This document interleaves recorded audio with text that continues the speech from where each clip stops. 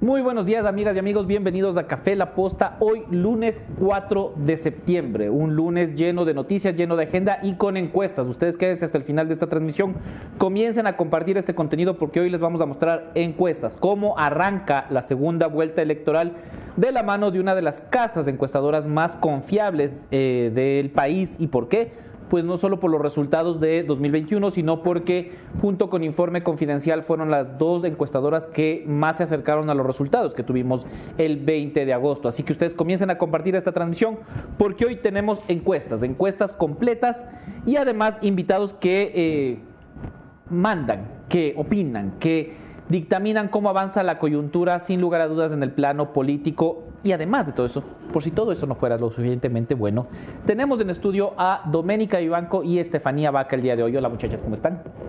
Javi, Estefi, todas las personas que se conectan a esta hora de Café La Posta, 4 de septiembre del 2023, un día lunes también para analizar las noticias de la coyuntura nacional e internacional.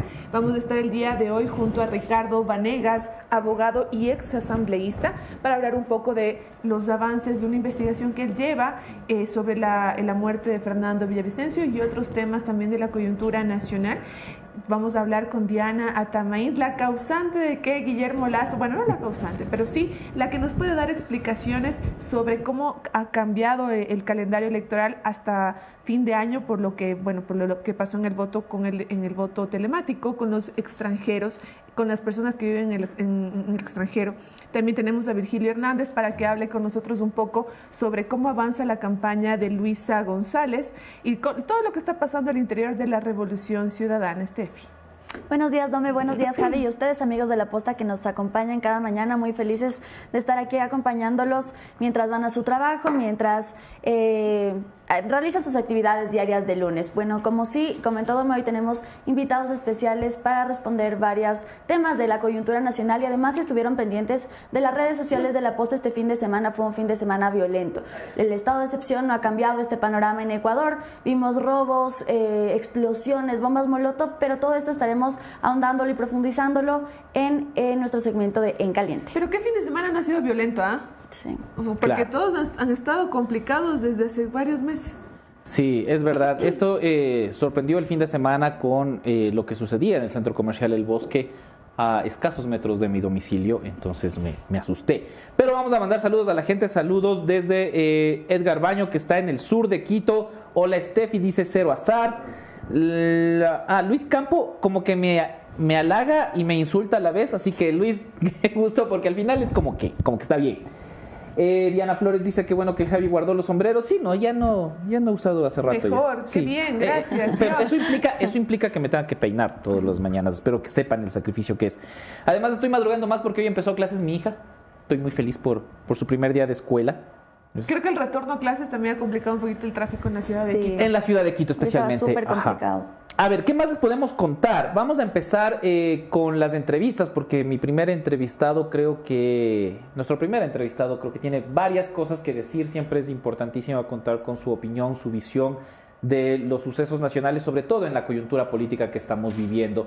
Antes de pasar eso, importantes recomendaciones y luego directamente con nuestra entrevista, ¿cierto, Steffi Dome? Sí, porque tú que estás buscando soluciones profesionales en el área de contabilidad de impuestos, de COVID te ofrece varios servicios. A ver, te voy a contar: supervisión contable para que dejes atrás tus preocupaciones y sientas el respaldo de consultores con más de 20 años de experiencia. Tú tienes que contactarlos ya.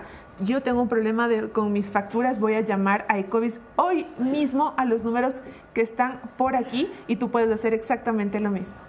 Y además, si los candidatos presidenciales que ya van a ir a la segunda vuelta están cansados por la campaña, ya no jalan en los recorridos por pedir un voto, deben activar su Plus con Imovit Plus Q10. Pueden parar en cualquier farmacia y aumentar su energía física, estimular su sistema inmune, combatir el agotamiento y aumentar su energía. Aquí está nuestro Imovit Plus Q10, que igual nos da energía cada lunes que los acompañamos aquí en Café La Posta. Dicho esto, Virginia Sánchez pide un saludo, pero no dice es el crush de mi hijo adolescente, así que, pero no sé de cuál de las dos, así que si las dos pueden mandarle un saludo al hijo de Virginia Sánchez, Estefano, sería muy lindo de su parte. Ya, a ver, comienzo yo y después vale Steffi. Está bien. Al hijo al hijo de Virginia, te mando un gran saludo, un gran beso. Gracias por ver Café La Posta y seguir La Posta y que estés al tanto de las noticias. Es una maravilla que adolescentes estén también ya moviéndose alrededor de las noticias que a veces parece que no les interesa mucho, pero aquí están con nosotros y por eso te mando un abrazo. Y yo también quiero mandarle un saludo y felicitarlo por estar interesado en la política. Como dijo Dome, muy pocos jóvenes se interesan de este tema que es tan importante y que al final está relacionado con toda nuestra vida cotidiana. Así que te mandamos un saludo de parte de Dome y Steffi. Ahí está. Dicho esto, podemos pasar ya al primer segmento de este programa, las entrevistas de este lunes 4 de septiembre en Café La Posta.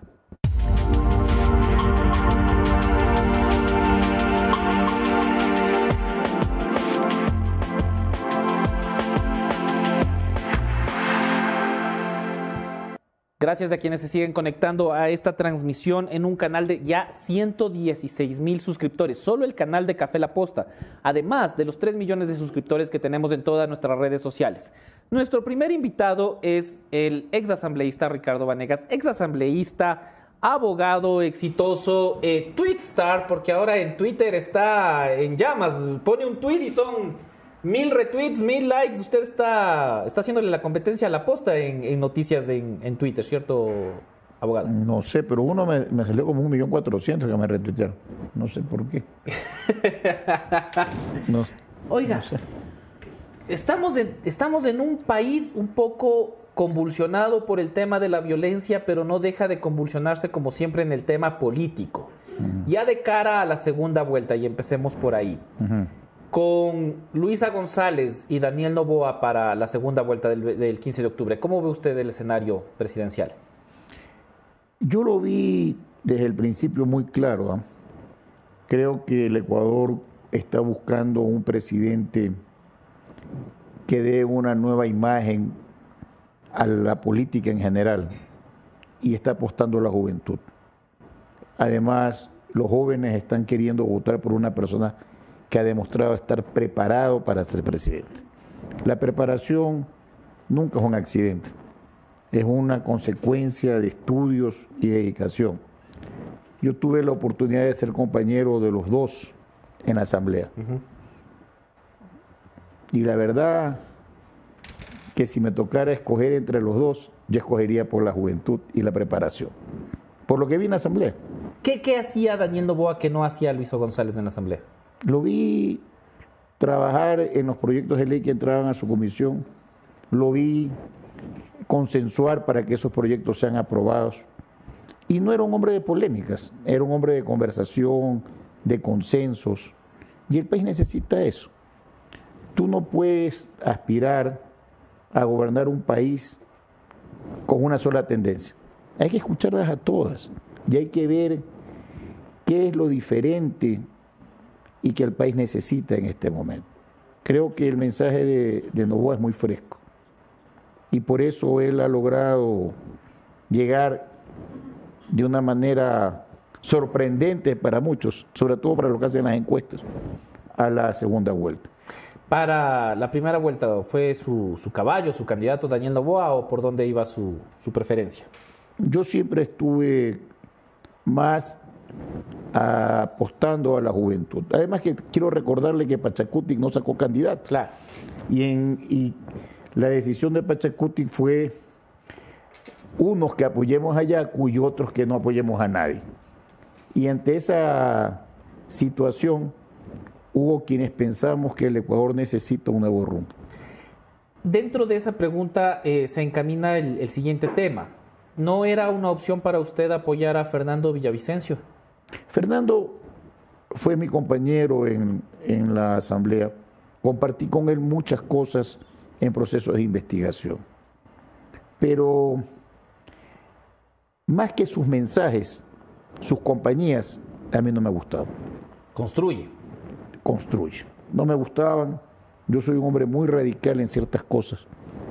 Y definitivamente creo que el país ya pasó la época del arromo. Y eso es mejor dejarlo en el pasado. Pero ahora mete 30 asambleístas. A ver, los mete el legado de Fernando. La gente votó con un voto emocional por Fernando. Eso no se construye y no es de gente buena. No se confundan. Eso es una votación circunstancial. Ojalá después de 2 años vuelvan a ser candidatos, a ver si vuelven a sacar la misma cantidad de asambleístas. Pero en este tiempo que queda, María Paula Romo va a sacar provecho del voto emocional, como usted le dice. Ya ese voto emocional desapareció, ya la elección pasó. Ahora vamos a ver cuántos asambleístas se quedan con ellos. Vamos a ver, porque como fueron una circunstancia, una mezcla de tantas cosas, no se sabe. Ahora, Cristian Zurita, quien tomó la candidatura de Fernando Villavicencio, se ha convertido en un activista y en un político que ha cuestionado mucho su participación, sus comentarios sobre el tema de Fernando Villavicencio. ¿Qué pasa con Zurita? ¿Y usted? Conmigo no pasa nada. Yo creo que quienes tenemos una visión objetiva de lo que debe ser una investigación en un tema criminal, no podemos cerrarnos y tenemos que ser amplios, porque aquí nadie puede decir este es el que mató a Fernando, porque que yo sepa no existe todavía un culpable identificado. Y cuando tú haces una investigación criminal, tú no puedes dejar de enfocar todas las posibilidades. La muerte puede venir producida del exterior, de grupos narcotraficantes que nosotros investigamos, inclusive del entorno de él. Si Judas traicionó a Cristo, ¿cómo sabemos que no puede haber una posibilidad ahí? Todo tiene que ser investigado, no con la finalidad de demostrar que hay culpables, sino más bien para descartar que tienen una responsabilidad. Y por eso, el día de hoy yo asumo formalmente la defensa de la familia Villavicencio Valencia. Y voy a pedir una cantidad de pruebas, le disguste o no le disguste, a las personas que dicen que no deben ser investigadas. Pero nosotros tenemos que investigar todo. Hay pistas que hay que seguir y que las estamos siguiendo. Y algunas yo las he ido colocando, otras no las he colocado todavía. Pero sí me puedo atrever a decirle que con seguridad van a haber más detenidos. ¿Cómo se llega hasta la familia de Fernando Villavicencio para asumir la defensa? Esto le pregunto porque políticamente se ha utilizado muchísimo el nombre de Fernando Villavicencio. La rivalidad, esta pugna que se creó en el aire de Zurita contra Ricardo Vanegas es por, supuestamente, el legado de Fernando Villavicencio. Pero si usted es el abogado formal ya de la familia, quiere decir que cuenta con el respaldo de los seres queridos de Fernando Villavicencio.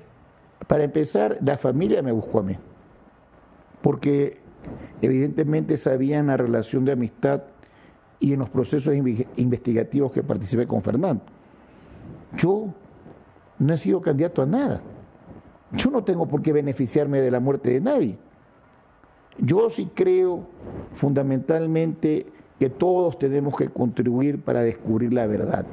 Los que dicen que son amigos de Fernando deberían contribuir también para eso, porque el Ecuador necesita saber la verdad. Y si yo mañana pido, como abogado de la familia, que se exploten los celulares de todo el buró político de Construye, entreguen los celulares, si nada tienen que temer. ¿Verdad? Claro. Hay que entregar la información. El señor Gonzaga es el primerito que debería entregar su celular, porque todo tiene que ser investigado. No solamente a los policías que estaban alrededor de Fernando, que ya entregaron celulares, todos deben entregar.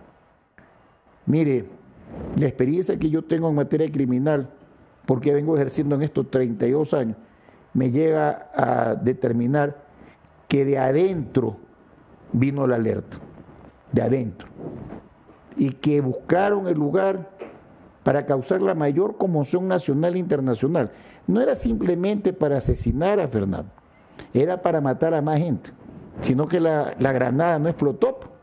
Pero si esa granada hubiese explotado, otra sería la tragedia, claro. Estaríamos hablando de una masacre aquí. Y todo eso es materia de investigación. Mire, es muy complicado investigar cuando los detenidos se acogen al derecho al silencio. Entonces, ¿qué te queda? Tienes que entrar a ver las celdas de los celulares, las ubicaciones, con quién te contactaste, qué fotos recibieron. Y eso te va a ir dando pistas. Yo también le pido a quien tenga la computadora y la laptop de Fernando, entréguenlas. ¿Y esta la tendrían la gente de Construye, los que estaban cerca ese día? ¿Serían los que han escondido estos elementos importantísimos para la investigación? Yo he sido muy prudente en no decir quién los tiene, pero nosotros lo sabemos. Así que espero que lo hagan. Si no lo hacen, vamos a tener que pedir, ¿verdad?, ante la Fiscalía las medidas que corresponden. Y les recuerdo a todos aquellos que tienen el celular y las otras cosas que eran de Fernando, que la obstrucción a la justicia es un delito. Hay que contribuir en descubrir la verdad. La familia de Fernando Villavicencio, que lo contactó para que sea el abogado, también tiene sospechas de la alerta interna, de la alerta que habría salido del buró político de Construye. ¿Qué es lo que ellos están viendo con todos los sucesos y con todo, incluso escondiendo los equipos de Villavicencio? Bueno, mis clientes que son la familia Villavicencio Valencia no han escondido nada. Ellos no tienen nada. En eso sí tengo que ser puntual.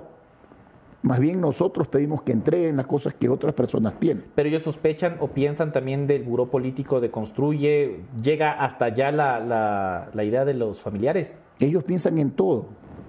Aquí nadie puede decir que es inocente si todavía no hemos dicho quién es el culpable.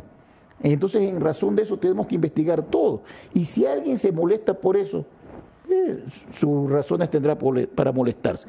Pero, respondiéndole a su primera pregunta, yo soy el abogado. Y como abogado yo puedo hacer lo que crea conveniente hacer dentro de la instrucción fiscal y fuera de la instrucción fiscal para encontrar la verdad. Y es lo que hemos venido haciendo. Yo me he entrevistado con varias personas, no solamente aquí en Quito, en Guayaquil, en Manta, en varias ciudades del país, buscando las pistas. Y lo voy a seguir haciendo. Nadie me puede prohibir a mí que lo haga. Creo que el Ecuador profundo requiere la verdad. Y también es equivocado, y mire que se lo digo, decir este partido o este dirigente político es responsable de esto. Eso es una irresponsabilidad. Hay que tener la certeza. Y eso no me hace a mí amigo de unos o enemigos de otros. Pero uno en la vida tiene que saber cómo y cuándo acusar a alguien. Para eso hay que tener los elementos. ¿Por qué Zurita se enoja con usted? Y con esto termino y le doy la palabra a las chicas. Porque usted está haciendo una investigación, como usted dice, en varias ciudades, averiguando pistas, tratando de esclarecer qué pasó, sin acusar a nadie, sino tratando de averiguar todos los datos. ¿Por qué alguien que es amigo de Fernando Villavicencio, que era su amigo, su compañero de investigación, le molesta eso? Eso hay que preguntarle a él. La diferencia entre el señor y yo es que yo no estoy abanderándome de un legado y no tengo un beneficio político en esto. Yo estoy buscando la verdad, que es lo que quiere la familia. La familia quiere la verdad. Y le quiero anunciar además que la familia tiene claro que el principal responsable de la muerte de Fernando es el Estado ecuatoriano, el Ministerio del Interior y el Ministerio de Gobierno, porque sabiendo de la gravedad de las denuncias, no tomaron las precauciones del caso. Fíjese usted que después de la muerte de Fernando, a todos los candidatos les ponen GIR, GOI y todo lo demás, pero a Fernando no le dieron eso. Y él tenía 97% de riesgo. Así que váyase preparando el señor ministro del Interior y el señor ministro de Gobierno, porque la demanda del Estado va contra ustedes. Y se los digo con todo el afecto que les tengo. Vamos a demandarlos, porque ustedes son los responsables por omisión. Revisen artículo 11, numeral 9 de la Constitución. Ahí está la respuesta. Luego de estos anuncios, voy a pasarle la palabra a Doménica Vivanco y luego a Estefanía Vaca, que tienen más inquietudes para usted. Su cámara es la número 3. Ya. Doctor, ¿cómo está? Buenos días. Usted está llevando una investigación independiente sobre la muerte de Villavicencio. ¿Cuáles han sido los hallazgos que usted ha encontrado hasta el momento? Los he ido publicando en mis redes sociales. Ahí está claramente determinado. Y si usted me permite, se los narro. Sí, resumido. Sí, claro. Fernando Villavicencio, primero, estaba, para que ustedes sepan, siendo vigilado por esta gente, no una semana atrás. Cuando dice esta gente, ¿se refiere a quién? A los sicarios. Ok. Era por lo menos unas 6 semanas atrás que lo estaban persiguiendo. No solamente a él, sino al entorno de él, incluidos los custodios. Segundo, el día 5 de agosto, el carro blindado que estaba en Quito, que lo manejaba Gonzaga, bajó a Guayaquil, donde habían 2 carros blindados más. no hubo necesidad de haber bajado ese carro blindado. El 7 de agosto... Quiero hacer una pausa. Entonces, las declaraciones que decía Gonzaga de que él estaba cerca ese día, ¿no son reales? Pero y le voy a contestar eso. Pero primero habían 3 carros blindados, 2 en Guayaquil y 1 en Quito.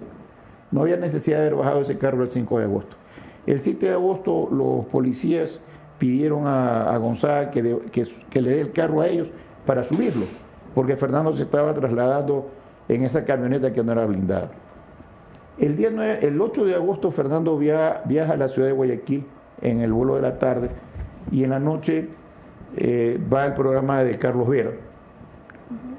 El día 9, muy por la mañana, él va al canal de Coavisa y luego va a donde Robadito, Radio Sucre. Y después se traslada al departamento en San Borondón, donde él siempre llegaba de Galo Robalino. Y de Galo Robalino él retira su maleta y lo trasladan hasta el aeropuerto. Habrá sido 9:30, 9:40 de la mañana que queda en el aeropuerto para venir a Quito. El carro lo tenía Gonzaga, traslada en el carro a Robalino a un edificio en San Borondón y supuestamente él coge carretera para venir a Quito. Villavicencio coge el avión, llega a Quito y es trasladado a la casa donde él vivía. Es un terreno donde hay 2 casas. En una casa vivía los papás de Villavicencio y una hermana de él, Alexandra, y en la otra vivía Villavicencio, una sobrina, Selva, y Gonzaga vivía ahí. Y en la esquina quedaba el UPC donde vivían los policías asignados a la custodia. A las 2:40 Fernando pide que lo pasen viendo los custodios y lo llevan al Rincón Gaucho, que queda cerquita del Colegio Anderson. Ahí se encuentra con 2 mujeres y con un varón. ¿Quiénes? Fernando. ¿Pero quiénes son? No me pida los nombres, ya le estoy diciendo que son 2 mujeres y un varón. Ya, ahí se quedan y recibe insistentemente llamadas para que avance al Colegio Anderson. ¿Quién lo llamó? No sé. No tengo acceso todavía a esa información. Él se traslada al Colegio Anderson, está en ese acto, y la policía, cuando lo quiso sacar, preguntó en el chat que tiene en la seguridad, en el que estaba también Gonzaga, ¿dónde se encuentra usted? Y el mensaje llega a las 17:37 preguntando la ubicación de Gonzaga, que nunca responde. Como no hay respuesta, tienen que sacarlo a Fernando por la puerta principal. Entonces, para esto, Cañizares, que era el policía que manejaba el carro, la camioneta, salió a poner la camioneta. Pero además habían 5 policías de ese grupo Humo que estaban ahí. Lo sacan a Fernando y cuando lo suben, en el interior habían 2 mujeres, las que habían estado con él en el Rincón Gaucho, en la parte de atrás. Y en la parte de adelante estaba el conductor Cañizares. Ese es un dato importante porque antes pensaban que no había nadie. El gatillero estaba a 6 metros y dispara. La primera bala hiere a la primera mujer que estaba al lado de la ventana. La segunda se agacha, la bala le pasa por la nuca y le entra por aquí y la sale por acá, Fernando. Una sola bala. Es una sola bala. Una sola bala. Y lanzan la granada. Los policías reaccionan, se arma un tiroteo. Son heridos 3 policías, 2 del Humo y uno de los custodios de Fernando. El otro Cañizares, porque son 2 hermanos Cañizares policías asignados. El herido traslada al gatillero que estaba herido a otro lugar. Muchas veces se preguntaron por qué se lo llevaron a otro lugar y la respuesta es porque no sabían cuántos sicarios habían y si lo metían al gatillero al hospital donde estaba Fernando, a lo mejor entraban ellos y terminaban de matar a más gente. Esa fue la razón por la que fue trasladado. El que lo traslada es un policía herido, Cañizares. Entonces, ahí está la respuesta. Es necesario ver el celular y el GPS del blindado para saber exactamente dónde estaba el carro. Doctor, a eso iba, perdóneme que le interrumpa. Se supone que ya estaba por realizarse la audiencia de extracción de información de los celulares. ¿Usted sabe si ya se la realizó por parte de Fiscalía? A los policías sí. Y todavía no hay detalles de qué fue lo que se encontró. Sobre todo le pregunto también porque de fuentes extraoficiales dentro de la policía se hablaba mucho de que los policías que estaban acompañando a Fernando no tenían municiones, no estaban con munición necesaria para poder repeler cualquier ataque. Le estoy diciendo que el principal responsable de la muerte de Fernando es el Estado ecuatoriano. Y son esos los que van a ser demandados, porque ellos tienen una responsabilidad. Así como hay los culpables que tienen que irse a la cárcel porque han matado, están los otros que debieron haber dado la protección que no la dieron. Y también quiero decirle que al menos yo no acostumbro a reunirme en lugares públicos en esta ciudad con el ministro de Gobierno para tratar no sé qué temas. Pero ahí pregúntenle a los que se han reunido el día jueves de la semana pasada. Antes de pasar con la Steffi, también lo que le quería decir es que, a ver, la familia, como bien le preguntó el Javi, todavía ellos solamente no tienen una teoría sobre si es que fue construye o no fue construye o quiénes son los responsables del asesinato de Fernando. Pero en la fiscalía, todo esto que usted está contándome y aquí contándole a la audiencia de Café La Posta, ¿se están siguiendo las mismas líneas o cuál es el estado de la investigación ahí en fiscalía? Yo no he participado de la instrucción fiscal, no he sido patrocinador todavía, recién me voy a incorporar el día de hoy, por eso también he venido a la ciudad de Quito. Voy a revisar con los abogados que tienen actualmente la familia y seguramente voy a dar ciertos direccionamientos. Yo ejerzo mucho en derecho criminal y entonces voy a recomendar que se hagan ciertas cosas que yo no voy a tener ningún problema de publicarlo en las redes, porque nadie me va a prohibir que yo no publique lo que yo voy a hacer. Le quiero recordar al Ecuador que cuando es una indagación previa hay reserva. Las instrucciones fiscales no tienen por qué ser reservadas. Hay que guardar cierta reserva, sí, en cuanto a no contaminar ciertas pistas para encontrar a los culpables.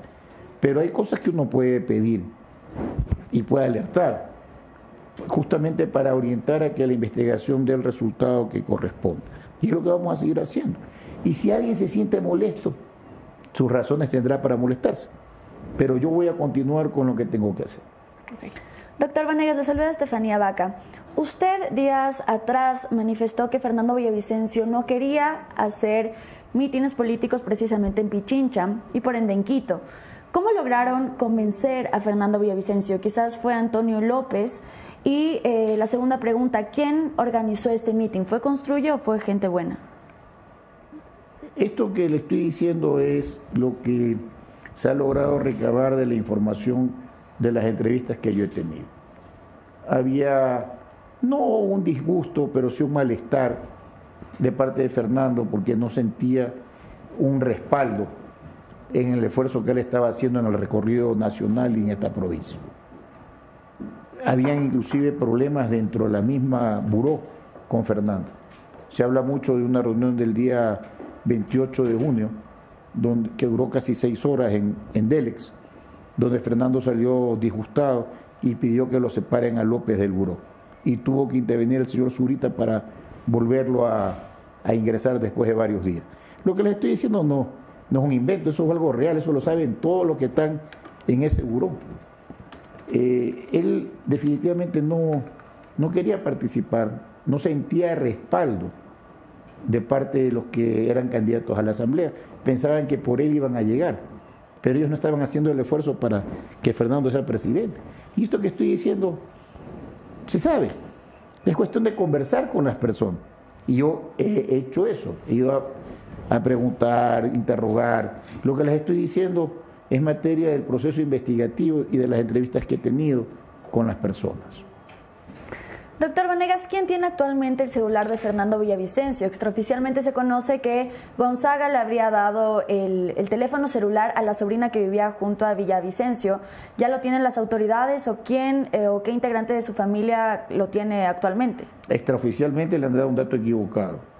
El celular fue entregado por Fernando cuando se bajó del carro para entrar al Anderson al capitán González. El capitán González, cuando ya Fernando había fallecido, se lo entregó al policía cabo Cañizares, que era el conductor de la camioneta. Y este Cañizares se lo entregó a González. Hay un video inclusive que graba eso, porque todo dentro de la clínica es grabado. Y el señor Gonzaga le entregó efectivamente a una mujer familiar de Fernando, pero no es la sobrina. No es alguien, digamos así, del grupo que yo estoy defendiendo, que es Villavicencio Valencia. Pero es usted una conoce mujer. a qué integrante de su familia Yo fue. sí sé quién es, pero eso tampoco lo voy a decir todavía. Pero yo sí sé quién es, yo espero que entregue el celular. Y la última cosa, ¿qué han dicho acerca de la camioneta que se llevó de Guayaquil, de Quito, perdón, hacia Guayaquil, que era el auto blindado con el que pudo haberse salvado Fernando Villavicencio? Que es una irresponsabilidad. ¿Pero por qué razón se la llevaron? Es que no había una razón. Gonzaga va a tener que explicar por qué se llevó la camioneta, el blindado, un Mitsubishi creo que es. Pero él no tenía por qué se llevar ese blindado, porque como lo dije al principio, en Guayaquil habían 2 blindados más. Ese blindado debe haberse quedado en la ciudad de Quito. Y cuando Trujillo, que es el otro policía, le pidió en Guayaquil a Gonzaga que le devuelva el carro para traerlo a Quito, para proteger a Villavicencio, no lo hizo. Dijo que él lo iba a llevar. Pero como ustedes se dan cuenta y el país lo puede ver, el blindado nunca llegó. Imagínense si se hubiesen subido al blindado. No hubiese pasado lo que ha pasado. Ahí hay una responsabilidad también. Doctor, solamente para aclarar algo también que me queda ahorita resonando. Estamos hablando de que el familiar de Fernando entregue el celular. Estamos hablando de que estamos esperando también que se entregue la computadora. En esos casos, ¿Fiscalía no puede ejecutar algún tipo de diligencia para poder llevarse sus dispositivos electrónicos de las personas que los tienen? Casualmente por eso, entre las diligencias que yo voy a pedir están esas. Que vayan a declarar las personas que nosotros sabemos que tienen esos aparatos. O los famosos allanamientos también, ¿no? O en ese caso pueden haber allanamientos y puede haber el delito de obstrucción a la justicia. Okay. Todo eso se va ahorita. Si me están escuchando, les recomiendo que entreguen las cosas porque es lo mejor y que no se pongan bravos. Claro, porque es muy curioso que estemos esperando cuando en otros casos lo único que hacen, miren, por ejemplo, el caso de León de Troya, llegaron al lugar donde estaban los policías y se llevaron todo. Entonces, podría ser exactamente igual. Pero es que si tú quieres descubrir la verdad, tienes que entregar eso. Claro. Además que todas las redes sociales de Fernando, las claves, las tiene el equipo de comunicación, que también tienen que entregarlas. No es que ahí a esas redes sociales también pueden haber llegado mensajes amenazantes. Y entonces es necesario las claves. ¿Quién está tratando de obstruir la investigación? Aquellos que no colaboran, aquellos que no entregan lo que es necesario para investigar. ¿Zurita es uno de ellos? No meta usted carbón al fuego, deje que todo vaya fluyendo. Una vez que yo entregue el primer escrito, que lo voy a publicar en mis redes, usted se va a dar cuenta hacia dónde voy. Se está utilizando esto políticamente sin lugar a dudas. Usted acaba de decir ahí de refilón que alguien se reunió con Henry Cucalón el jueves de la semana pasada. ¿Con qué objetivo? ¿Cuál es el afán de este tipo de encuentros políticos dentro de una investigación que es netamente sobre un asesinato y sobre un intento de una masacre, como usted mismo dice? Pregúntele al ministro con las 2 personas que se reunió, porque son de acá. Y son parte de Construye. No le voy a decir nada más, solamente pregúntele al ministro. Pero lo que sí le quiero decir es que yo sí investigo. Yo siempre estoy adelantado en las cosas. El hecho de que Zurita le haya pedido que no haga esto, más bien le genera más ganas de investigar, o al menos curiosidad de por qué se le pide que no haga una investigación que ha dado más resultados que muchas de las que hemos visto, ¿no? O sea, usted ha publicado en sus redes sociales más información del proceso en general. Mire, yo siempre que hago investigaciones doy pistas para otras cosas. Le quiero recordar que cuando se habló de la mezcla Vanessa, no sé si fue en este programa que yo traje todo el mapeo. Y a mí me preocupa lo que dice Boscán cuando habla de que hay una información de que quieren atentar contra la vida de los policías que investigaron el caso de León de Troya. la vida de él, de la esposa de él, de Villavicencio, y hablan de otro asambleísta que investigó el caso de los albaneses. Cuidado de si otro soy yo. Por eso el chaleco. Pero es que a mí la policía, a ver, el ministro del Interior dejé de ser asambleísta, yo denuncié muchos casos que causaron conmoción en este país junto a Fernando, pero a mí me dejaron a pie. Y ahora yo tengo que andar con mi propia seguridad, porque yo tengo que protegerme. ¿O usted no se protegería? Claro. Entonces, ellos saben y yo tengo que tomar las precauciones y yo les voy a decir, yo voy a seguir investigando. Si uno honra la amistad de una persona con la que tuvimos muchas cosas en común, muchas investigaciones, verdaderamente nos tomábamos un café porque teníamos la oficina cerquita. ¿Cómo no voy a querer yo descubrir quién mató a Fernando? Caiga quien tenga que caer. Yo no tengo compromisos con nadie. ¿Cuándo tendríamos el primer escrito ya de...? Después de ustedes, como vengo de la ciudad de Guayaquil a esta entrevista, me voy a ir a desayunar. Pero por aquí no, porque es peligroso, ¿eh? ¿Ya? Entonces, después de eso, me reúno con los abogados y ahí hago el escrito. El lugar que usted, le voy a dar una pista, pida a usted el video de La Pradera, restaurante, el día jueves en la noche. Y ahí va a encontrar usted quienes estuvieron. Finalmente, vea que soy generoso en darles pistas a usted. Ya vi con quién también, ya va a ver. No, eso no. ¿Usted sabe cuál es el peor enemigo del hombre? El sapo. Entonces, ¿ah? Oiga, ¿y cuándo presentan la demanda contra el Estado? Eso hay que trabajarlo. Eso sería contra el ministro del Interior. Contra aquellos que no dieron la seguridad adecuada a Fernando. Yo no acostumbro nunca a demandar sin tener todos los elementos recabados, y eso es lo que estamos haciendo. Así que si alguien vuelve a preguntar, hay una finalidad, yo tengo una responsabilidad con mis clientes, que son la familia Villavicencio Valencia, y voy a continuar en eso. Nadie me puede decir a mí, salvo que sea la familia. Claro. Pero como la familia me dice que lo haga, lo voy a seguir haciendo. Son las declaraciones del ex asambleísta y ahora formalmente abogado de la familia Villavicencio Valencia, Ricardo Vanegas, que está detrás de toda la investigación para dar con los culpables del asesinato de Fernando Villavicencio. Doctor, como siempre, muchísimas gracias, como siempre un gusto. Igualmente, muchas gracias. La Pradera, el jueves, restaurante La Pradera, vamos a ver quién estuvo por ahí, ya nos contarán. Estefi, Dome.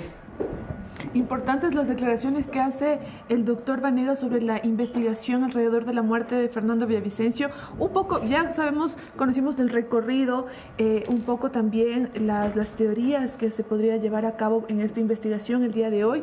Ya ingresa al caso oficialmente como la defensa de la familia de Fernando, el doctor Vanegas, y se ampliará mucho más la información. Sin embargo, es importantísimo recalcar aquí lo que ha resaltado el doctor, y es que por donde sea que uno lo vea, el Estado es el responsable de la muerte de Fernando y presentarán una denuncia al respecto contra el ministro del Interior y también contra el ministro de Gobierno. Una reunión importante también del jueves 31 de agosto en La Pradera, que ya hicimos la pregunta ya al Ministerio de Gobierno para ver si es que por ahí nos cuentan qué fue y quiénes fueron a esa reunión. Y también algo importante es que muchas personas que presuntamente estarían implicadas en este crimen contra el ex candidato presidencial Fernando Villavicencio han omitido pruebas e información que podría ser vital para encontrar a los autores intelectuales y también a los autores materiales de este hecho. Pero yo les tengo una gran recomendación. Porque si están cansados de que su internet se cuelgue mientras ven las entrevistas de Café La Posta, mientras ven el En Caliente, deben cambiarse pronto a Alphanet, que trae la mejor tecnología y velocidad del mercado. Así podrán informarse con nosotros en vivo sin que se pierda su conexión ni un solo segundo. Además, buenas noticias para las personas que viven en Quito, porque aquí la red es de 10 gigabytes, la mayor capacidad del Ecuador y sobre todo la mayor velocidad. Dome, también tenemos más recomendaciones. Tengo dos recomendaciones, y esto es para que ustedes también vean que si no se adaptan, mueren. Por eso, tu marca merece ser eterna y hacer historia. Pauta con nosotros y es que tu marca llegue a las estrellas. Contáctanos en marketing@laposta.es. A nosotros nos encanta la pauta, así que vengan todas las marcas que necesitan llegar hasta las estrellas, o marketing2@laposta.es, y forma parte de las marcas cool que pautan en la posta, porque somos las noticias, pero más sexys. Aparte, de una vez les cuento que octubre iba a ser el último mes de Guillermo Lasso, pero no, y Diana Atamaint está a punto de llegar para contarnos. Ya llegó, justo ya ahorita llegó. Vamos a preguntarle por qué nos hace la maldad y nos daña la mención del Social Media Day, porque acaba de llegar Diana Atamaint a nuestros estudios, pero también octubre iba a ser el mes en el que Guillermo Lasso se iba a ir del poder, pero ya no lo será, pero sí va a ser la 8ª edición del Social Media Day, el evento donde aprenderás todo sobre redes sociales, publicidad en línea, inteligencia en el marketing digital, estrategias efectivas y muchísimo más. Reserva tu lugar en www.socialmediaday.es y recuerda que la cita es el 12 de octubre en Guayaquil y el 16 de octubre en la maravillosa ciudad de Quito. Mientras le colocan los micrófonos ya a nuestra segunda entrevistada, solo comentarles algunas noticias importantísimas, porque hay algo que está sucediendo realmente grave en el Consejo de Participación Ciudadana con respecto a la Corte Constitucional. No se ha abordado mucho el tema, pero ya hay un pronunciamiento, porque resulta que un juez de Montecristi, específicamente el juez Leiber Kimis, solicitó al Consejo de Participación Ciudadana que investigue, que revise y que vea las funciones de la Corte Constitucional. Ya en uno de los actos jurídicos más extraños que yo he visto en mi vida, la Corte Constitucional, que está blindada, dicho sea de paso, pero la Corte Constitucional, que es el máximo órgano rector, y ahora un juez de Montecristi le está pidiendo al Consejo de Participación Ciudadana que se pronuncie al respecto, que los evalúe. Evaluar a la Corte Constitucional ya, más allá de ser un ejercicio democrático, suena descabellado por las funciones que tiene la Corte Constitucional.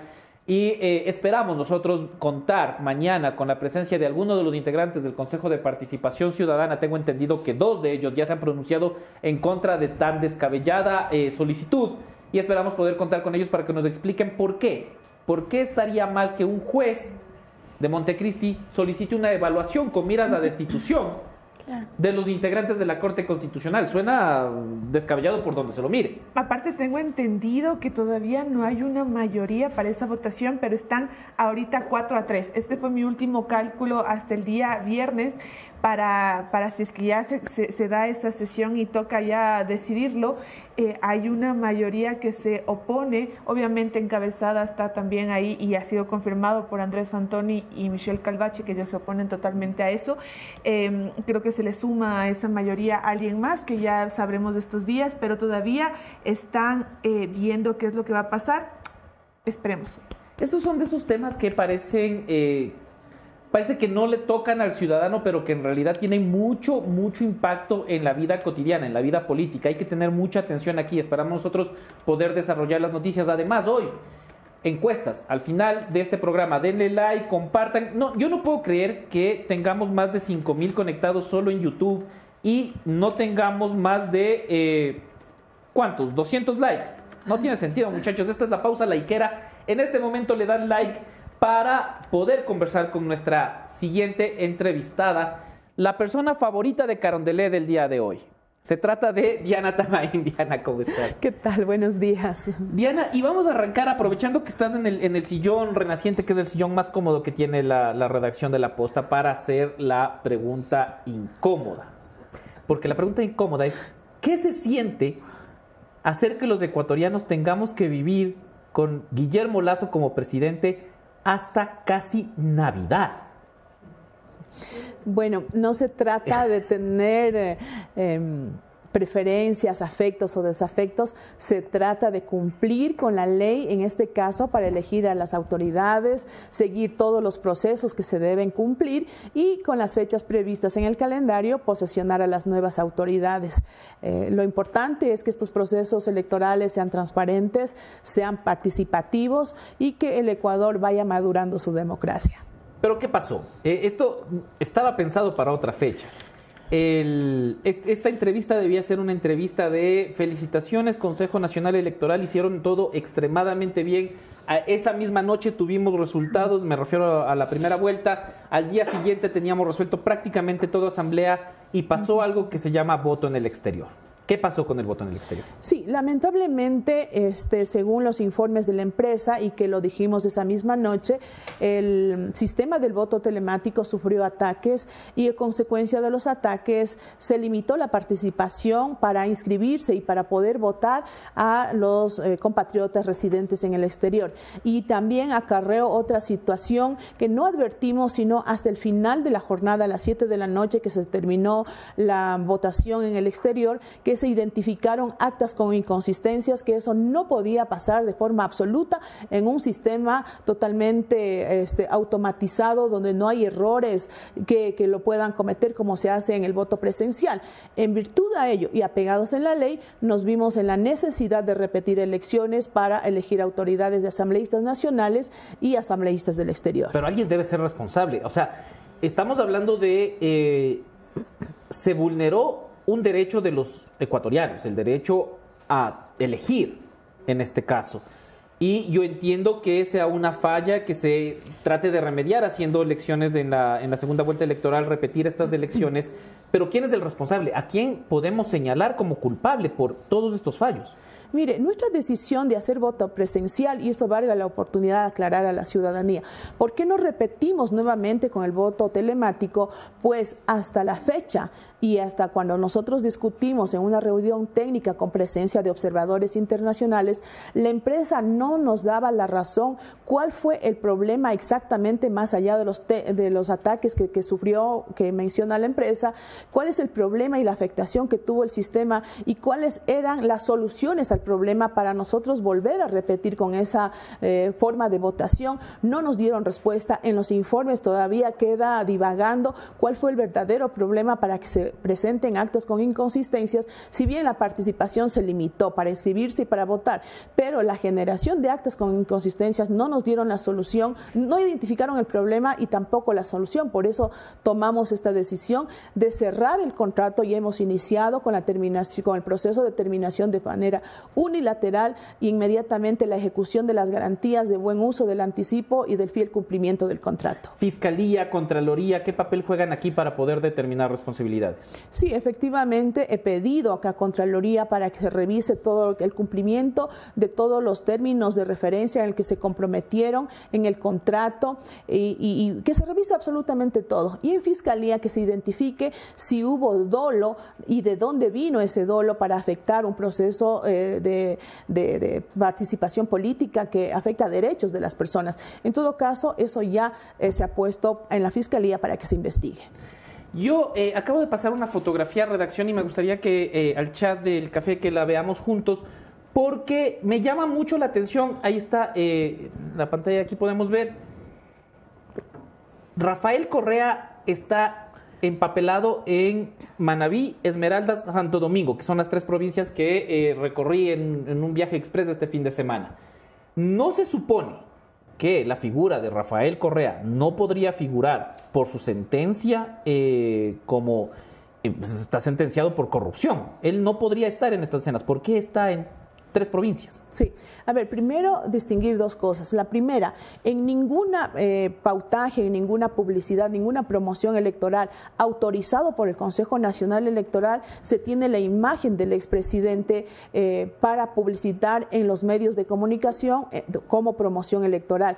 No se ha dado esa autorización. Lo que sí se ve es de que lo publicitan en redes sociales y en no son vallas, son pancartas, están en casas privadas.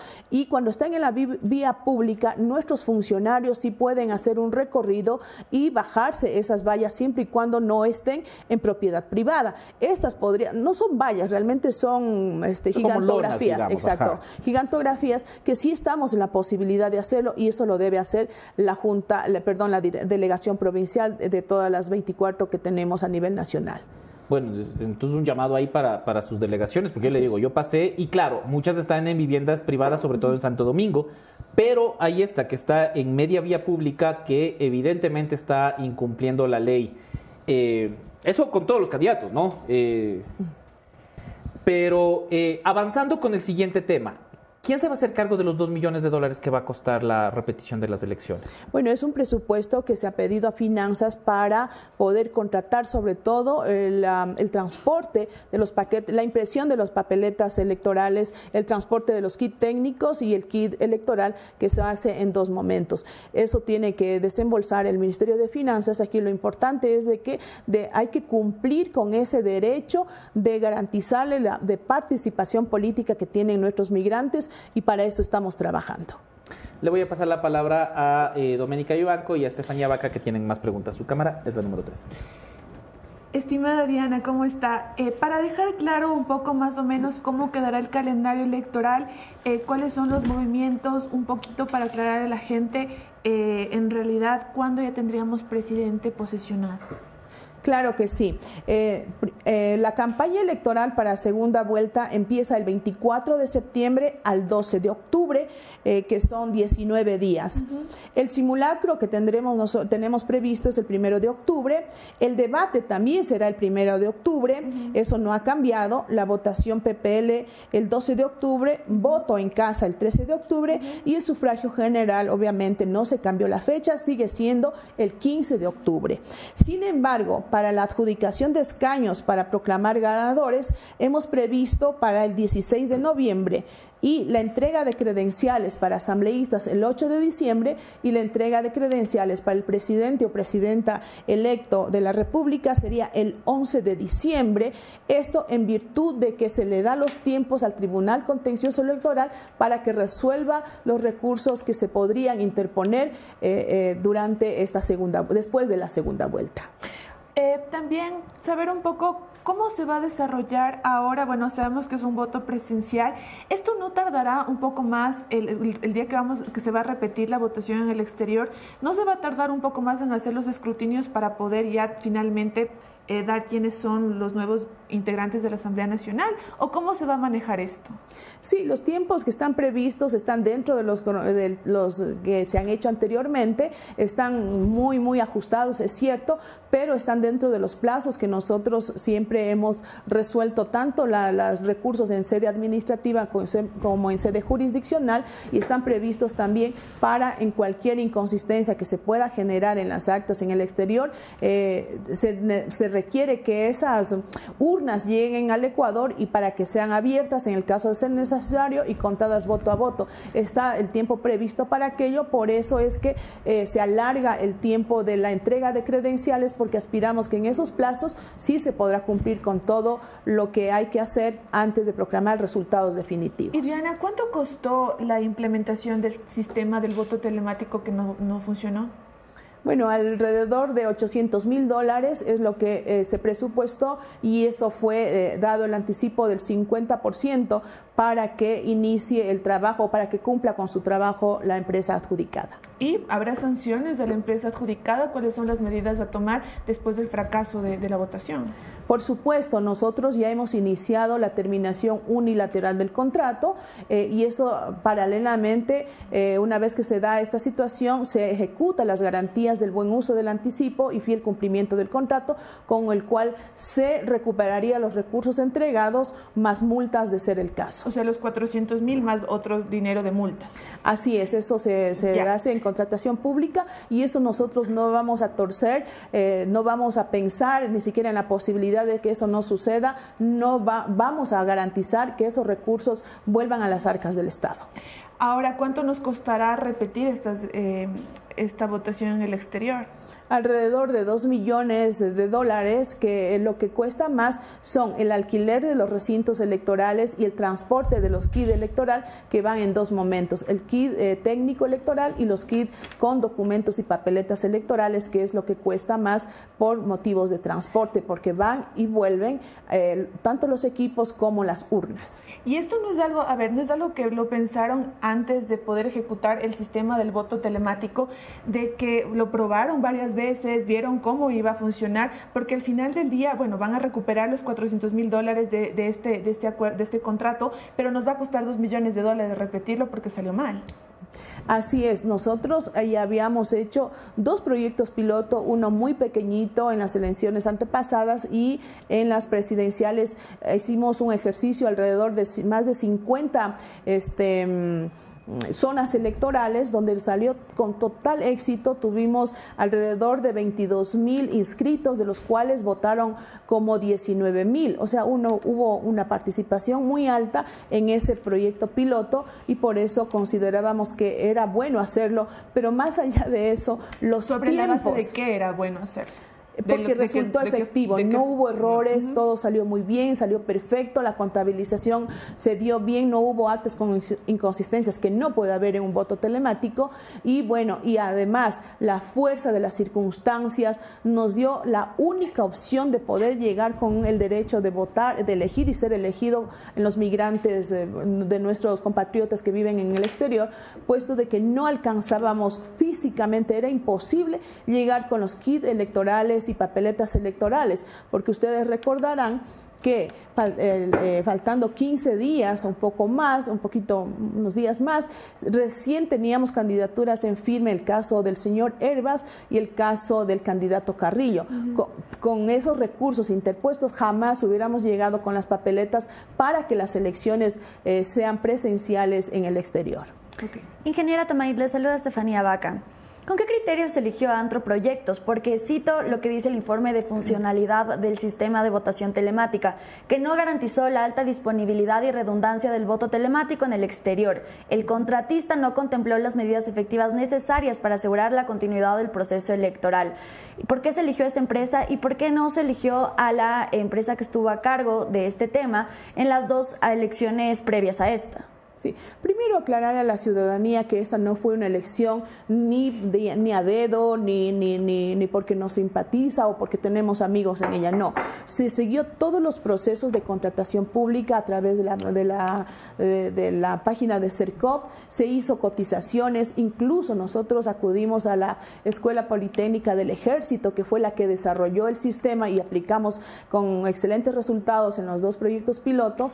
Sin embargo, el costo era alto, creo que era $1.400.000, pero más allá del costo, ellos nos ofrecían tener al 100% el sistema ya al límite del día de las elecciones, creo que nos decían 45 días y no podíamos probar, no podíamos hacer el simulacro, las pruebas técnicas y no nos dio las condiciones para poder contratar. Pero aparte de eso, sin embargo, de tener esa oferta cuando se busca en el mercado, se subió al portal de compras públicas y nadie más participó sino esta empresa Antroproyectos, que garantizaba con su perfil profesional, el equipo de profesionales que se presentaron cumplían con todos los requisitos, los conocimientos y la experiencia para trabajar en estos temas. O sea, en realidad no hubo una empresa que compita contra Antroproyectos para participar en este sistema telemático. Correcto, correcto. Ok, Germán Rodas de la Comisión Nacional Anticorrupción pidió que se sancione y que incluso se destituya a los 4 vocales del CNE por este grave error en las últimas elecciones y que este cargo lo asuman los vocales alternos. ¿Qué opina usted al respecto? Rechazo totalmente, porque aquí lo que el Consejo Nacional Electoral hizo es garantizar, buscando lo que se tenía en ese momento, la participación política de los migrantes en el exterior. Es muy fácil sentarse detrás de un escritorio y decir cualquier cosa que se me ocurre en ese momento, hablando políticamente, sin tener ni los documentos, ni la experiencia, ni el conocimiento de cómo se hace elecciones y las dificultades que se tuvo hacer en 3 meses elecciones presidenciales con todos los recursos que se tiene, con un calendario tan estrecho. Es muy fácil hablar cuando no se conoce del tema. Bueno, ahora la votación será presencial. ¿Usted se compromete como presidenta del CNE a que ya no haya ningún tipo de inconveniente en las circunscripciones del exterior? Definitivamente, ustedes vieron las elecciones presidenciales pasadas, las elecciones seccionales, la consulta popular, que salieron perfectamente sin ningún inconveniente en territorio nacional y también en el extranjero en las elecciones pasadas. En ese sentido, nosotros garantizamos un trabajo transparente, pero sobre todo apegados a la ley, que hemos tomado las decisiones que corresponden. ¿Cuándo? Yo sigo resentido con el CNE porque Guillermo Lasso va a seguir en el poder hasta diciembre, pero ¿a qué hora tendríamos el 15 de octubre resultados? ¿Cuál es el plan para también organizar la transmisión de la posta? Sí, igualmente nosotros seguimos con la acreditación de más de 200 representantes de diferentes medios de comunicación, tienen que seguirlo desde nuestro centro de mando y veremos cómo fluye en esta ocasión. No recuerdo a qué hora se entró la primera acta de escrutinio, a las 5 de la tarde y un poco más, 5:30, cuando nosotros habíamos previsto para las 7 de la noche. Igualmente seguimos trabajando con el mismo compromiso, con la misma eficiencia de nuestros técnicos que se han comprometido para que estas elecciones le dé tranquilidad, seguridad jurídica y sobre todo transparencia en la elección de las autoridades. Hay que cumplir con todos los requisitos, no podemos apresurarnos más allá de los plazos que nos permite la ley y seguro tendremos ya nuevas autoridades posesionadas ya en diciembre, la primera semana de diciembre, el 11 de diciembre, que es lo que nosotros entregaremos, para no equivocarme, credenciales al presidente de la República. ¿Temen la posibilidad de un juicio político en la Asamblea en cuanto ustedes van a posicionar a la Asamblea que va a llegar con el objetivo de enjuiciar políticamente? Nos lo han dicho aquí algunos de los asambleístas electos, ¿no? Por los problemas en el exterior, las organizaciones políticas también se han pronunciado en esta línea. En cuanto se posesione la nueva Asamblea, ¿ustedes temen que haya una posibilidad de juicio político por el problema del voto telemático? No le tememos, porque sabemos que una de las funciones que tiene la Asamblea Nacional es fiscalizar a las autoridades que tenemos que responder, no solamente a la Asamblea, sino al país. Y no le tememos porque estamos convencidos que estamos seguros y que nuestro accionar está enmarcado en la Constitución, en la ley. Lo que sí sabemos es que al ser un juicio político, cualquier cosa puede pasar en la Asamblea Nacional. Y aunque ese juicio político fuera injusto, nosotros nos iremos a la casa con la frente en alto, saliendo por la puerta grande por donde entramos y diciéndole al país que hicimos bien las cosas. El problema de que Guillermo Lasso se quede, ya ha quedado claro que no es que lo hicieron a propósito, aunque que se quede hasta diciembre sigue siendo un problema. Sí, y viene siendo un problema por el control político. Ustedes también no tendrán asamblea que les pueda fiscalizar, lo que usted acaba de mencionar. No va a haber una asamblea que haga este control hasta muy avanzado ya en noviembre. El problema de haber tenido que repetir las elecciones, ¿no también les genera un malestar, una preocupación suya personal de los miembros del Consejo Nacional Electoral por la responsabilidad que tienen ante el descontrol, la falta de control político, lo que está pasando con la Corte Constitucional, los problemas de inseguridad de un gobierno que evidentemente ha fracasado? Bueno, es nuestra preocupación, siempre comentamos después de las elecciones, todo salió tan perfecto, exacto en territorio nacional y lamentablemente el voto telemático ha hecho ruido y nos ha traído problemas de carácter técnico y también político. Sin embargo, ahora es el momento de mirar y revisar las cosas que se hacen bien y tomar esto como referencia y obviamente las críticas y las evaluaciones o lo que la gente pueda opinar de las cosas que se hicieron mal son saludables, siempre y cuando no se levanten noticias falsas para desacreditar a las personas, porque no solamente desacreditan a las personas, sino también al sistema democrático con opiniones totalmente infundadas, con acusaciones que ahora vemos en redes sociales que están lastimando el honra de algunos consejeros con caricaturas. Inclusive yo siempre me río de las caricaturas, pero cuando tienen ya un trasfondo racista o sexista es ya preocupante. Las noticias falsas, los troles, las amenazas, el hostigamiento que recibimos como autoridades, eso no le hace bien a la democracia. Pero más allá de eso, nosotros seguiremos actuando en derecho, como corresponde como autoridades electorales. No nos van a amedrentar, no estamos haciendo favores políticos a ningún grupo, lo que estamos es haciendo cumplir la ley y así seguiremos hasta el último día que nos encontremos como autoridades electorales.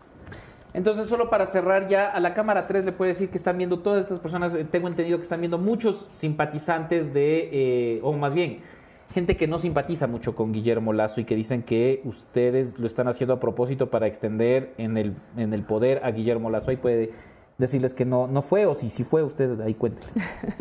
Bueno, nada más decir que lo que hay que hacer es pensar el voto para elegir, porque el Consejo Nacional Electoral no pone a dedo a las autoridades, respeta absolutamente la voluntad del pueblo ecuatoriano que se presenta el día de las elecciones a elegir a sus autoridades. Ahora lo que toca es arrimar el hombro, las fuerzas políticas, la sociedad civil organizada, las mujeres, los hombres, los jóvenes que van a ser protagonistas en la elección de las nuevas autoridades, arrimar el hombro para fortalecer nuestra democracia y para poder superar todos esos males que nos aqueja como ecuatorianos y sobre todo la inseguridad que estamos viviendo y de esa manera construir días mejores. Hay que trabajar para ello, hay que confiar en las autoridades que se les da el voto, porque quien le da el poder a una autoridad es el ciudadano que acude a las urnas a votar. Son las declaraciones de Diana Atamaint, presidenta del Consejo Nacional Electoral. Muchísimas gracias por acompañarnos. En minutos también encuestas, las encuestas autorizadas por el Consejo Nacional Electoral, por si acaso, con número de autorización. Vamos a mostrar cómo arranca la segunda vuelta electoral. Vi un comunicado de ustedes a propósito de eso, sobre las encuestas. ¿Qué pasó? ¿Quién está circulando encuestas falsas?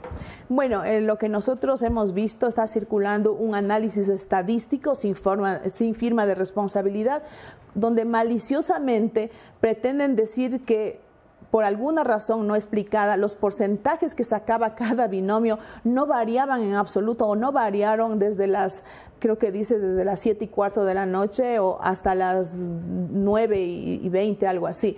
Pero no dicen que los votos sí iban incrementando, 5.000, 10.000, y saben que en temas porcentuales, 100.000 votos no tienen un gran peso porcentual cuando tenemos un universo de 13 millones de electores y que se va cargando permanentemente. Cosas como esas están circulando en redes y lamentablemente hay gente que los consume y cree en aquello y obviamente va perdiendo o va afectando a la confianza hacia las instituciones. Muchísimas gracias, Diana Atamaint, por esta entrevista. Nosotros tenemos un entrevistado más que está por llegar, pero comentarles que tenemos recomendaciones también de la mano de Estefanía y Doménica. Claro que sí, porque si es que ustedes están buscando seguridad, el mejor sinónimo de seguridad es poder vivir sin los riesgos que nos rodean. Por eso, Kaiser Asesores de Seguros, con 25 años de experiencia y con personal altamente capacitado, te brinda respuestas oportunas en momentos decisivos de tu vida. Además, seguro ustedes recordarán Ecuatorianos por el Mundo, el programa de Galo Arellano, en el que contaba las historias de compatriotas que con mucho sacrificio han logrado superarse en las grandes capitales, así como también en los puntos más recónditos del planeta. Ahora regresa con más fuerza y lo podrás ver aquí en La Posta. Y otro programa también de Galo Arellano es Nadie sale como entró. Sabemos que los ecuatorianos somos people de ñeque y que nunca bajamos los brazos, más aún cuando buscamos suerte en otras tierras. Nadie sale como entró será el programa en el que junto a Galo Arellano los emprendimientos de estos compatriotas tendrán la oportunidad de darse a conocer en nuestro país y además en el mundo entero. Y lo podrán ver también aquí en La Posta, así que les recomendamos que no se lo pierdan porque son programas muy buenos. Y para finalizar, ya saben que nosotros hemos puesto de cabezas al mundo político de este maravilloso país y ahora es turno de los locales. Por eso es que La Posta Cuenca tienen que seguirlo ya. Ahí encontrarán noticias, entrevistas y mucho más, porque por allá son las noticias, pero mucho más galas. Tienen que Facebook, Twitter, TikTok, ya saben, La Posta Cuenca. Todas las redes, así como nosotros también con La Posta Nacional, La Posta Cuenca, para saber cómo el acontecer nacional tiene repercusiones sobre cada una de las localidades, sobre cada una de las provincias, además de lo que está pasando dentro de Azuay. Ya saben, La Posta Cuenca, la alternativa para informarse.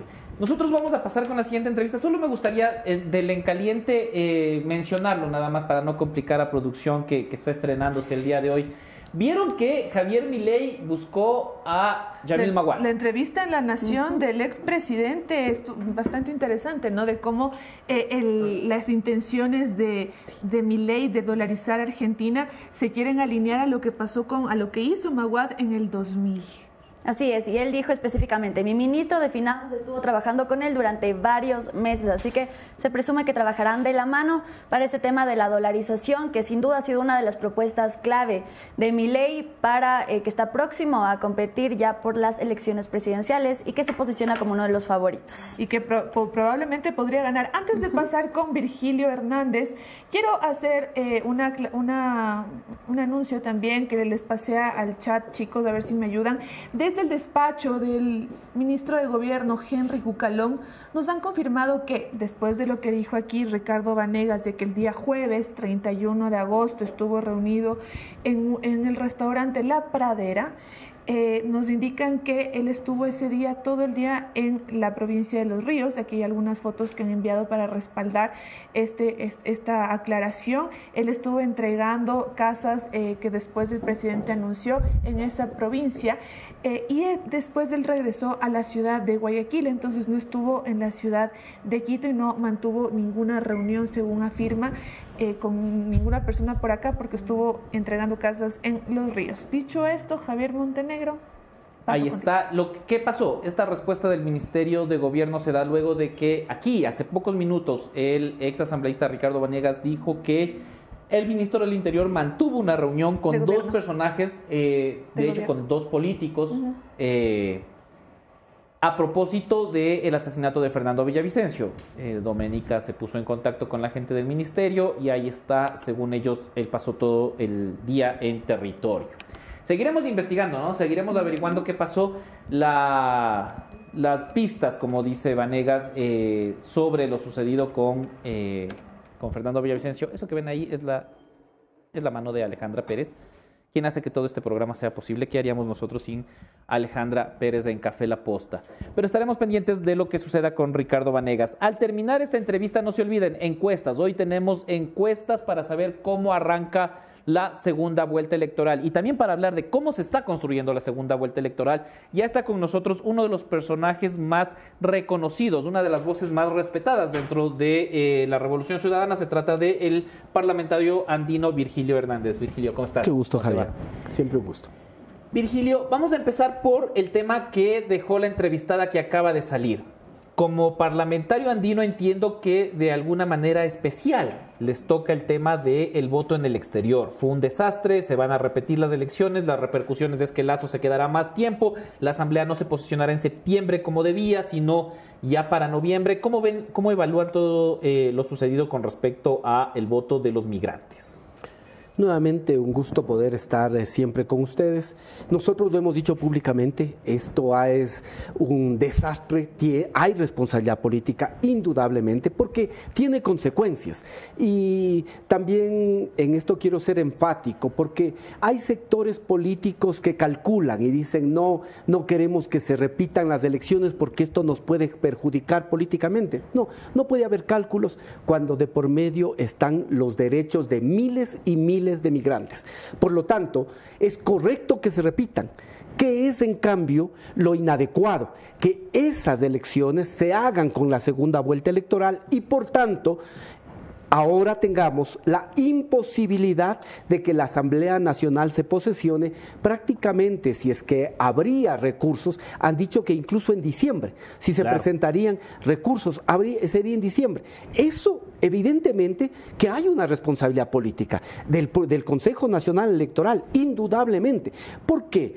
Porque la ley, tanto el Código de la Democracia, estoy hablando de memoria, artículo 91 me parece, y la ley y el artículo 32 de la Ley Orgánica de la Función Legislativa señalan que debe posesionarse 15 días después de proclamados los resultados. Por ende, máximo a finales de septiembre debería haberse posesionado la nueva asamblea. Pero como las elecciones de los asambleístas en el exterior, entiendo también que de asambleístas nacionales tendría un efecto, se desarrollarían recién el 15 de octubre, si es que existiese impugnaciones a estos resultados, podría bien la posesión recién hacerse en el mes de diciembre y la del presidente de la República posterior, ¿sí? Con lo cual se configura una clara irresponsabilidad política por parte del Consejo Nacional Electoral. ¿Debería haber un juicio político contra los integrantes del Consejo Nacional Electoral? Mira, ahora es muy pronto para hablar de cuáles son los procesos de fiscalización que deben llevarse adelante, pero es indudable que aquí hay una irresponsabilidad política. El Consejo Nacional Electoral tiene que dar explicaciones. No es que falló una empresa, no. El Consejo estaba obligado a poder tomar todas los recaudos del caso para lograr que el voto de los ecuatorianos en el exterior pueda expresarse con absoluta normalidad. Y eso no sucedió. Y aprovecho para aclarar, ¿no?, que también estas infamias de que yo tenía algo que ver con alguna empresa, eso vale también señalar, sí, no vale aclarar, porque yo con el Consejo Nacional Electoral no he tenido nunca un contrato. Alguna vez con el Tribunal Supremo Electoral, no sé, será... Estamos hablando del Tribunal Supremo Electoral. El Tribunal Supremo Electoral, y será hace unos 30 años que me contrataron como parte de un grupo de expertos electorales para preparar precisamente las reformas que se hicieron a la ley electoral. Estoy en el año 99, debe haber sido esto, porque fue precisamente para preparar las elecciones que se hicieron en el año 2000, pero fue un contrato de servicios profesionales. Esta cosa absurda que yo he tenido que ver algo con una empresa, eso solo demuestra la irresponsabilidad con la que ciertos personajes que se dicen comunicadores actúan, sin nunca ni siquiera verificar.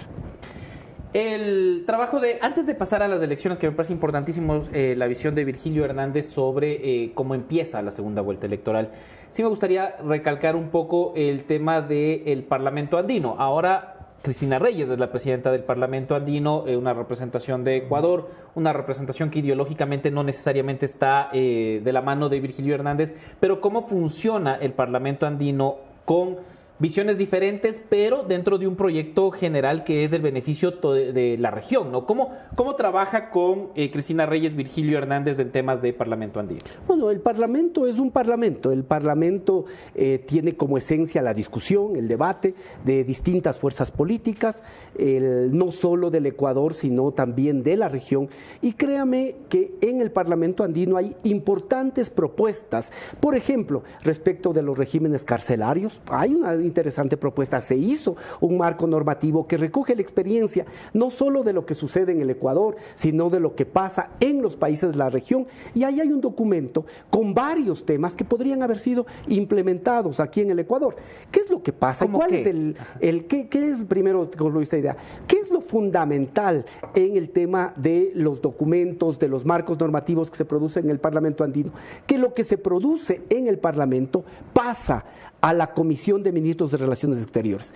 Y esa Comisión de Ministros de Relaciones Exteriores actúa básicamente como si fueran ellos los representantes del pueblo electos por el voto democrático de forma plenipotenciaria. Y ahí dejan, ¿sí?, sin conocer importantes trabajos que se hacen sobre el tema de migración, sobre el tema de seguridad, sobre el tema de reactivación económica, sobre el tema del sistema penitenciario, sobre un aspecto fundamental que es, por ejemplo, la Carta Andina de Derechos Humanos. Esta Carta Andina fue firmada en el año 2002. La Carta Andina tiene importantísimos elementos para poder analizar el comportamiento de los diferentes gobiernos. ¿Qué es lo que pasa? Que esa carta no ha sido implementada porque eso les correspondía también a la Comisión de Ministros de Relaciones Exteriores. Hay que hacer un cambio fundamental en el Parlamento andino, en la ingeniería del sistema andino de integración, para lograr que estas instancias puedan tener decisiones que sean vinculantes en algunas áreas. Por ejemplo, la composición del Tribunal Andino de Justicia, la discusión si a nivel andino debería existir o no una Corte Andina de Derechos Humanos, el cómo se nominan por lo menos los funcionarios del propio sistema andino de integración, como por ejemplo el secretario ejecutivo de la CAN, cuyas resoluciones sí son vinculantes. Este es un elemento central. Por lo tanto, en el Parlamento debatimos, hay muchas cosas con las que no estamos de acuerdo y por lo tanto se debate y luego se vota. Hay otras en las que podemos coincidir pensando precisamente en lo que son los intereses del Estado, y creo que en esto hay que diferenciar las políticas de gobierno frente a lo que son temas del Estado, interés del Estado, aspectos como la seguridad, aspectos como la migración, aspectos como el sistema penitenciario tienen que ver con intereses del Estado. Claro. Ahora, pasando al tema de campaña, evidentemente el tema que llama la atención. No se puede negar que la campaña de Luisa González ha dado un giro para la segunda vuelta, y es normal. Las campañas se repiensan de cara al balotaje, precisamente con miras a que se puede corregir, que se puede mejorar, que se puede eliminar de parte del discurso. Vemos a una Luisa totalmente diferente. ¿Cuál es la evaluación interna que ustedes hacen a estos cambios que han venido haciendo de cara a la segunda vuelta? Bueno, creo que la segunda vuelta es otro proceso electoral. Nosotros hemos ganado la la primera vuelta y lo ganamos de forma amplia. En la primera vuelta había más participantes, ¿no? Si uno asemeja esto a un campeonato, hemos ganado largamente la etapa de grupos. Sí. Ahora nos toca ir a la final y por ende ya en este momento lo que se hace es evidenciarse mejor también lo que es Luisa. Creo que ahora la gente también conoce a Luisa, esto es bien importante, ya el conocimiento de Luisa González está por encima del 80% y es mucho más posible que sea el criterio de Luisa, los pensamientos de Luisa, sus propuestas las que en este momento se pongan en mayor debate, discusión en la escena electoral, y eso es lo que está sucediendo. Mire, incluso con las primeras encuestas que uno puede decir son desfavorables, como nosotros no somos de los que creemos que las encuestas se ganan o pierden elecciones. Las encuestas son un importante insumo, claro, una herramienta, una foto del momento. Pero incluso con esas encuestas, los resultados, aunque pudiesen ser desfavorables para Luisa, sin embargo, nos dejan importantes pistas y nos demuestran la tendencia. ¿Y qué dicen estas tendencias? Por ejemplo, que gran parte del electorado es porque que en este momento apoya al candidato Daniel Noboa, es porque creen que él tiene las mejores propuestas y que él tiene las mejores posibilidades de cambio. Pero, ¿qué es lo que empieza a pasar? Cuando ya en estas últimas semanas se conoce a profundidad lo que dice su vicepresidenta o lo que dice su propio plan de gobierno, esto empieza a ser confrontado por la ciudadanía y se dan cuenta que lo que aparece como nuevo puede ser en realidad ni siquiera un reciclaje, sino lo mismo que ya hemos tenido en el país. Y de igual forma, cuando ustedes les preguntan en estas encuestas, que seguramente ustedes las analizarán posteriormente, ¿quién es la persona que mejor preparada está para gobernar? Esas encuestas nos dicen que Luisa González. Cuando se le pregunta a la ciudadanía quiénes son los que mejor pueden generar empleo, también las respuestas de la ciudadanía son que pueden generar empleo, pueden tener mayor capacidad para generar empleo, Luisa González. Por lo tanto, hay ahí elementos que nos permiten pensar en que cuando la gente conozca en profundidad o conozca de mejor manera las propuestas del candidato Daniel Noboa y las de Luisa González, esto irá afirmando el voto por Luisa González. Y también es interesante analizar la transferencia de los votos. Esto es bien interesante. Incluso la del propio candidato Daniel Noboa. Si uno mira entre la transferencia de votos hacia Luisa González o de los que votaron por Daniel Noboa, van a votar esta vez nulo o no saben cómo van a votar, suma un 15%. Esto es bien significativo y si eso hace uno con todas las candidaturas, se da cuenta que hay elementos suficientes como para pensar que el 15 de octubre va a haber un triunfo de Luisa González y Andrés Arauz. Parte de conocer a las ideas, las propuestas de Luisa González también responden mucho a que atienda a los medios de comunicación. Antes de pasarle la palabra a Dome y a Steffi, sí me gustaría a través suyo decirle a la candidata Luisa González que venga a estos espacios. Se le ha invitado tanto a ella como al candidato a la vicepresidencia a que vengan a Café La Posta y a Luisa González incluso al castigo divino. Tuvimos un castigo divino con los candidatos presidenciales, pero no contamos con su presencia. ¿Hay alguna razón para que no venga a La Posta, para que no vaya al castigo divino con Luis Eduardo Vivanco? Porque parte de difundir el mensaje es precisamente estar en los medios, ¿no? Sí, no creo que exista ninguna razón explícita. Quizá con algún programa u otro puede haber mayor comodidad o incomodidad, ¿no? Esto ya depende de la personalidad de cada uno, puede entrar o no en dinámicas y en formatos como los del programa que usted ha mencionado, por ejemplo, pero no creo que exista una dirección exclusiva en el sentido de que no vaya a un programa determinado. De todas maneras, transmitiré esta inquietud para que pueda dialogarse y pueda discutirse en profundidad, que creo que es lo que nos interesa a los ecuatorianos, los problemas fundamentales que tiene el Ecuador y cómo enfrentar esos grandes problemas. Le voy a pasar la palabra a Dome y Steffi, su cámara es la número 3. Virgilio, ¿cómo está? Qué gusto saludarle. ¿Qué hicieron con Andrés Arauz? Dijeron por ahí que él estaba enfermo, que tuvo una fractura y por eso no ha asomado en casi nada.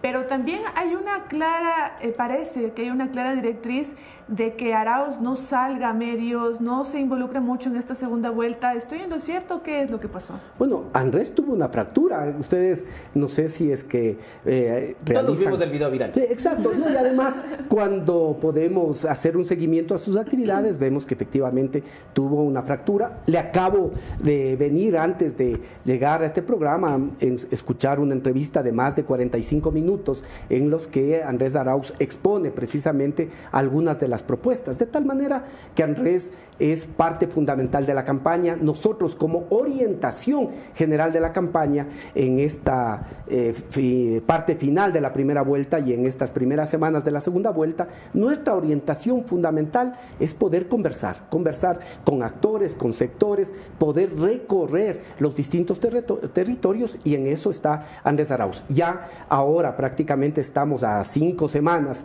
de la segunda vuelta electoral y vamos a ver tanto a Luisa González como a Andrés Arauz en los medios de comunicación y también en el territorio. Virgilio, hablando de Andrés Arauz, Luis ha dicho que él sería el encargado de la economía de llegar al poder.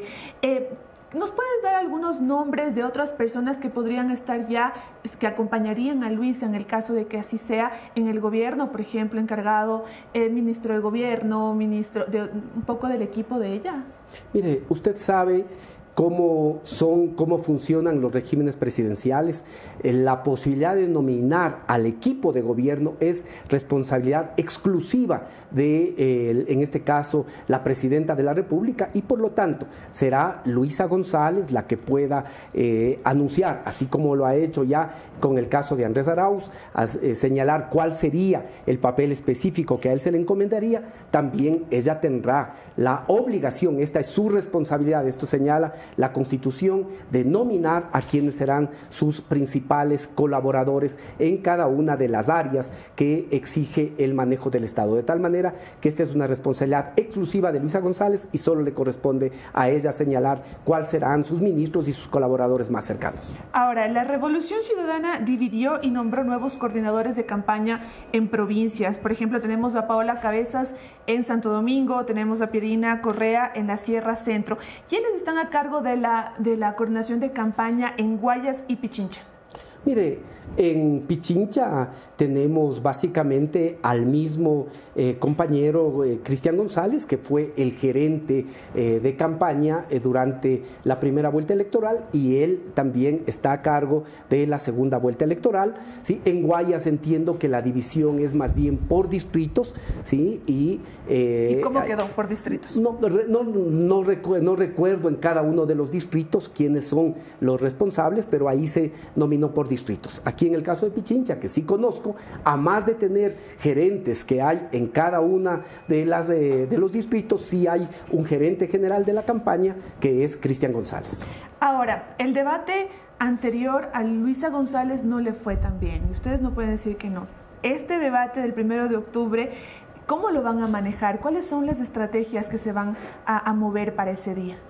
Mire, yo en primer lugar creo que en esto sí depende cómo se plantea el formato del debate del Consejo Nacional Electoral. Y por lo menos en la primera fase hay que señalar que quienes cumplían el papel, el rol de moderadores, no lo hicieron de manera profesional, de manera adecuada. Hay una cosa importante. Para uno poder plantear soluciones, propuestas, tiene que partir de un diagnóstico. Esto es igual que un médico. Si un médico va a tratar a un paciente, ese médico primero tiene que diagnosticar y en función de ese diagnóstico poder plantear soluciones. ¿Qué es lo que impidieron los moderadores del debate? Que espero que no se repitan, que el Consejo Nacional Electoral no repita a esos moderadores que mostraron que había una clara animadversión contra la candidata de la Revolución Ciudadana. Pero en realidad existió esta intención de sabotear a la candidata, porque en realidad lo que pasaba era que Luisa no respondía a lo que preguntaban. No, Luisa lo que hacía es generar un contexto de diagnóstico para, en función de ese diagnóstico, poder plantear respuestas, soluciones. Ahora, de cara al debate que se realizará el 1 de octubre, vamos a ver sobre todo a una Luisa González que va a ser enfática en las propuestas. Los problemas del país son críticos, los problemas del país son agudos, y vamos a encontrar a Luisa González sobre todo centrada en evidenciar lo que ya inicialmente dicen las encuestas, que Luisa tiene mayor capacidad para gobernar, mayor capacidad para poder generar empleo, mayor posibilidad de resolver los profundos y complejos problemas que tiene el Ecuador, como el de la inseguridad, como la falta de reactivación económica, como el tema de la educación, de la salud, la construcción de obras de infraestructura y sobre todo la reactivación también de la economía, que es un aspecto central. Por lo tanto, vamos a ver en el debate del 1 de octubre sobre todo a una Luisa preocupada de poder enfocarse y responder a las preguntas que se pueda realizar y que la ciudadanía vea y confirme esto que ya empieza a aparecer en las encuestas. Es la que mejor preparada y mejor capacidad tiene para gobernar.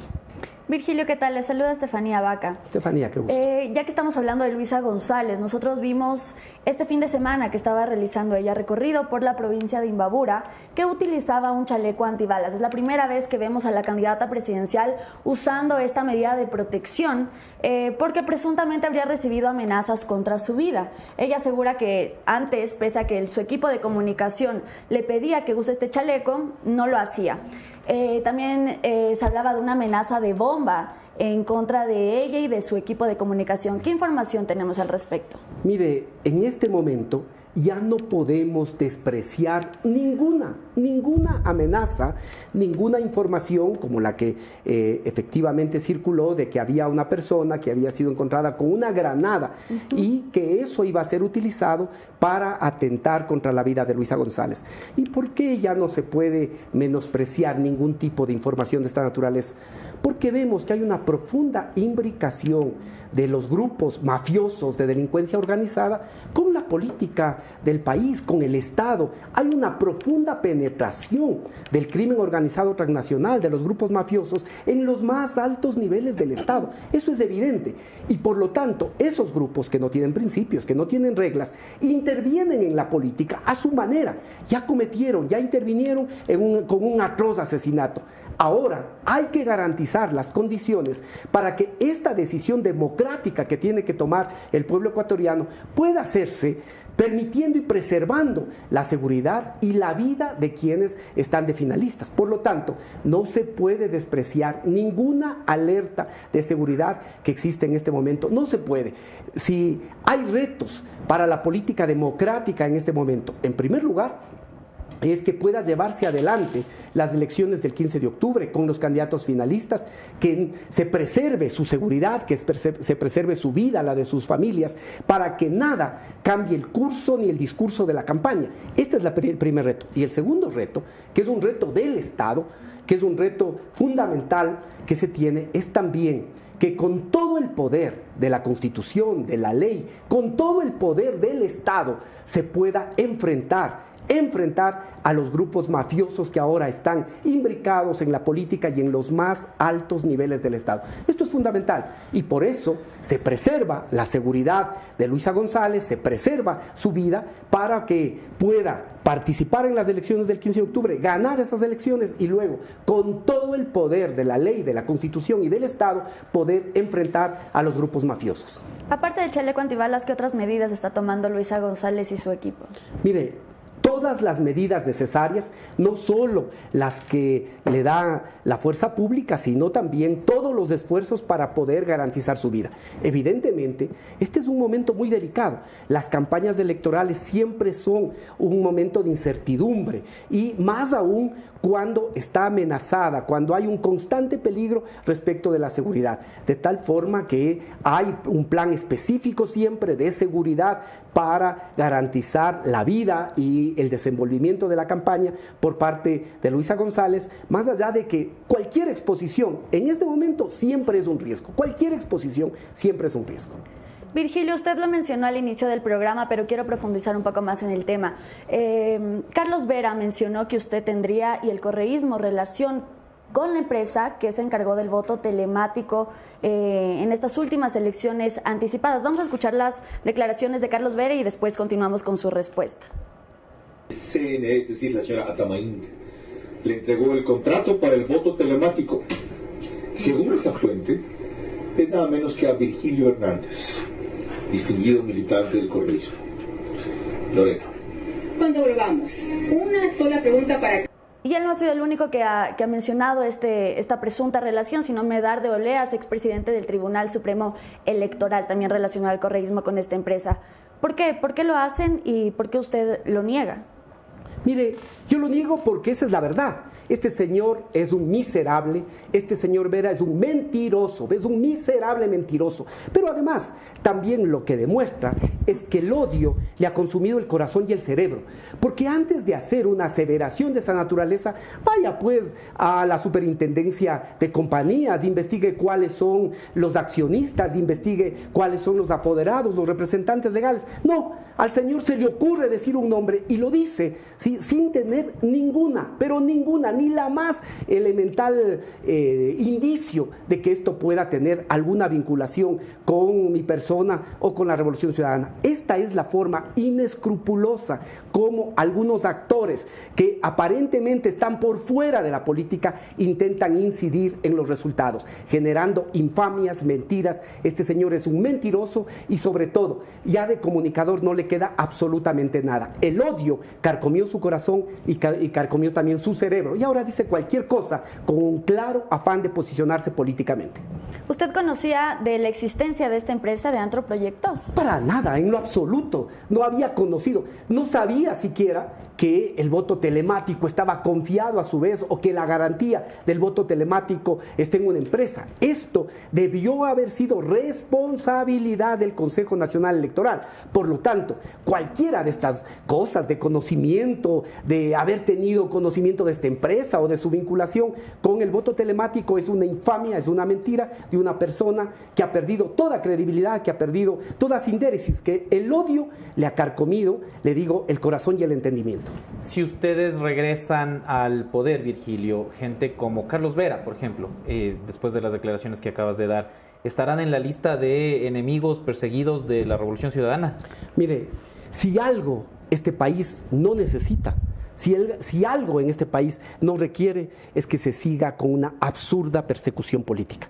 Hay que perseguir a quienes son enemigos del Estado, hay que perseguir a las mafias, hay que perseguir al crimen organizado, hay que perseguir a los delincuentes. Y a los delincuentes, no solo a aquellos delincuentes que seguramente operan el microtráfico o que son los jefes de los carteles, también a quienes se encargan de llevar adelante los negocios de la mafia con un aparente blindaje legal, a los empresarios deshonestos, a quienes lavan el dinero, ¿sí? Y hay que investigar cómo es que en el país, según estudios de la CELAC, por ejemplo, en el 2021 se lavaron 1.200 millones de dólares y el año anterior esa cantidad se triplicó, 3.500 millones de dólares se lavaron, según este estudio de la CELAC, en el sistema financiero ecuatoriano. ¿Y eso también acaso no hay que investigar? Eso también hay que investigar, pero de eso tienen que encargarse los organismos que tienen esa función. Por lo tanto, si algo no requiere este Ecuador es seguir con la persecución política. Uno puede decir, ¿sí? Esta persona no ejerce adecuadamente su trabajo, esta persona ya no es un comunicador, esta persona está cegada por el odio, pero de ninguna manera se puede utilizar el poder del Estado para poder perseguir ni para poder arreglar las diferencias políticas. Yo soy de los que creo que en la política democrática no hay enemigos. Yo soy de los que creo que hay adversarios. Yo soy de los que creo que con esos adversarios se discute, se debate, se permite que el pueblo dirima, ¿sí? Pero que ahí no puede haber esta comprensión de enemigos, porque si hay esa comprensión de enemigos, entonces lo que busca es el uno aniquilar al otro, y eso no es parte de la política democrática. Por lo tanto, para nosotros esto es fundamental. Tiene que recuperarse la institucionalidad del Estado. Para que esa institucionalidad cumpla su papel, hay que acabar con el odio y la persecución política y permitir que en contiendas democráticas decida el pueblo. Sí, hay otros enemigos, y a esos enemigos que son el narcotráfico, las mafias, el crimen organizado, sí hay que actuar con todo el poder del Estado, la Constitución y la ley. Entonces, Luchito Vivanco, La Posta, podemos estar tranquilos, no llegan con una lista de... Vea, ustedes saben que pueden haber sido siempre contradictores, pero siempre precisamente en el marco de esa discusión, que en momentos puede tener niveles incluso de beligerancia verbal. Pero ¿qué es lo que tenemos ahora en el país? Ya no es la beligerancia verbal que antes caracterizaba a la política ecuatoriana. No, ahora ¿qué tenemos? Muertos candidatos, alcaldes, muertos personas vinculadas a la política, pero algo más. Tenemos sobre todo que hay miles de muertos cada año. Eso precisamente es lo que se tiene que combatir. Y a los responsables de esos asesinatos que llevarán a que en este año el Ecuador sea uno de los países más inseguros, seguramente vamos a terminar con 35, 40 muertos por cada 100.000 habitantes. Esos son enemigos del Estado y a esos hay que combatirles. Y combatirles aún con el poder del Estado, de la Constitución y la ley. Porque también en estos contextos empiezan a aparecer propuestas de que hay que hacer un combate por fuera de los marcos legales, de los marcos constitucionales, de los marcos del Estado. No, eso precisamente nos llega a profundizar la anomia. Hay que combatir con toda la fuerza de la Constitución, de la ley y del Estado a esos que sí son enemigos del Estado. Y así estamos tan buenos términos, entonces aquí confirmado castigo divino con Virgilio Hernández. La próxima semana ya cuadramos. Se anima, se apunta. Bueno, ahí vamos a ver. Yo le digo, no, es que esto, sobre todo por una cosa, porque yo no sé si soy tan bueno para ese formato. Eso le decía. No sé si soy tan bueno. Yo soy más serio, me apasiona. Todo bueno para ese formato. Sí, entonces vamos a ver. Tan bueno para ese formato que ya que estamos en tan buenos términos, de paso propongamos el nombre de Luis Eduardo Ibanco y alguno de los tres para el debate. Mejor con nosotros que con los anteriores. Yo le digo, hay que buscar que las personas que estén en el debate permitan el debate, que no quieran ser actores del debate, que no son los que quieran dirigir una otra cosa. Si hay un minuto para que los candidatos expresen y planteen sus propuestas, que sean los candidatos los que vean cómo utilizan ese minuto y que luego sea la ciudadanía la que juzgue. ¿Por qué se tiene que tomar la atribución un moderador de interrumpirle cuando hay un minuto? Que en ese minuto se exprese y luego la ciudadanía juzgue si efectivamente utilizó ese minuto para atacar, para desviar la atención de los problemas o para dar soluciones a los profundos problemas que hay en el Ecuador y que se diga cómo se va a hacer. Solo para finalizar nada más, porque es una de las preguntas que me quedaron a mí un poco sueltas cuando decías que Luisa González será la que nombre a todo su gabinete. Y está muy bien, y que las asignaciones de Andrés Arauz ya están determinadas, también lo ha dicho públicamente Luisa González. Ahora, más allá de los temas de que sí dijo, pero no dijo, pero quiso decir, darle a Andrés Arauz el tema del manejo económico, cuando ha dado declaraciones como los de Ecuadólares, que en encuestas se mostró que les afectó un poco, ¿es lo prudente? ¿Por qué darle a él ese manejo de un tema tan delicado que varias veces le ha pasado factura? A ver, pero también Andrés Arauz ha sido enfático, no solo ahora que es candidato a la vicepresidencia, cuando fue candidato presidencial, ha sido enfático en que la dolarización hay que mantener en el Ecuador. En eso ha sido enfático, de tal manera que esta es un compromiso, no solo que es una declaración. No olvidemos que el actual alcalde de Quito, cuando fue asambleísta, propuso precisamente para que en el marco constitucional quede establecido el dólar como moneda oficial.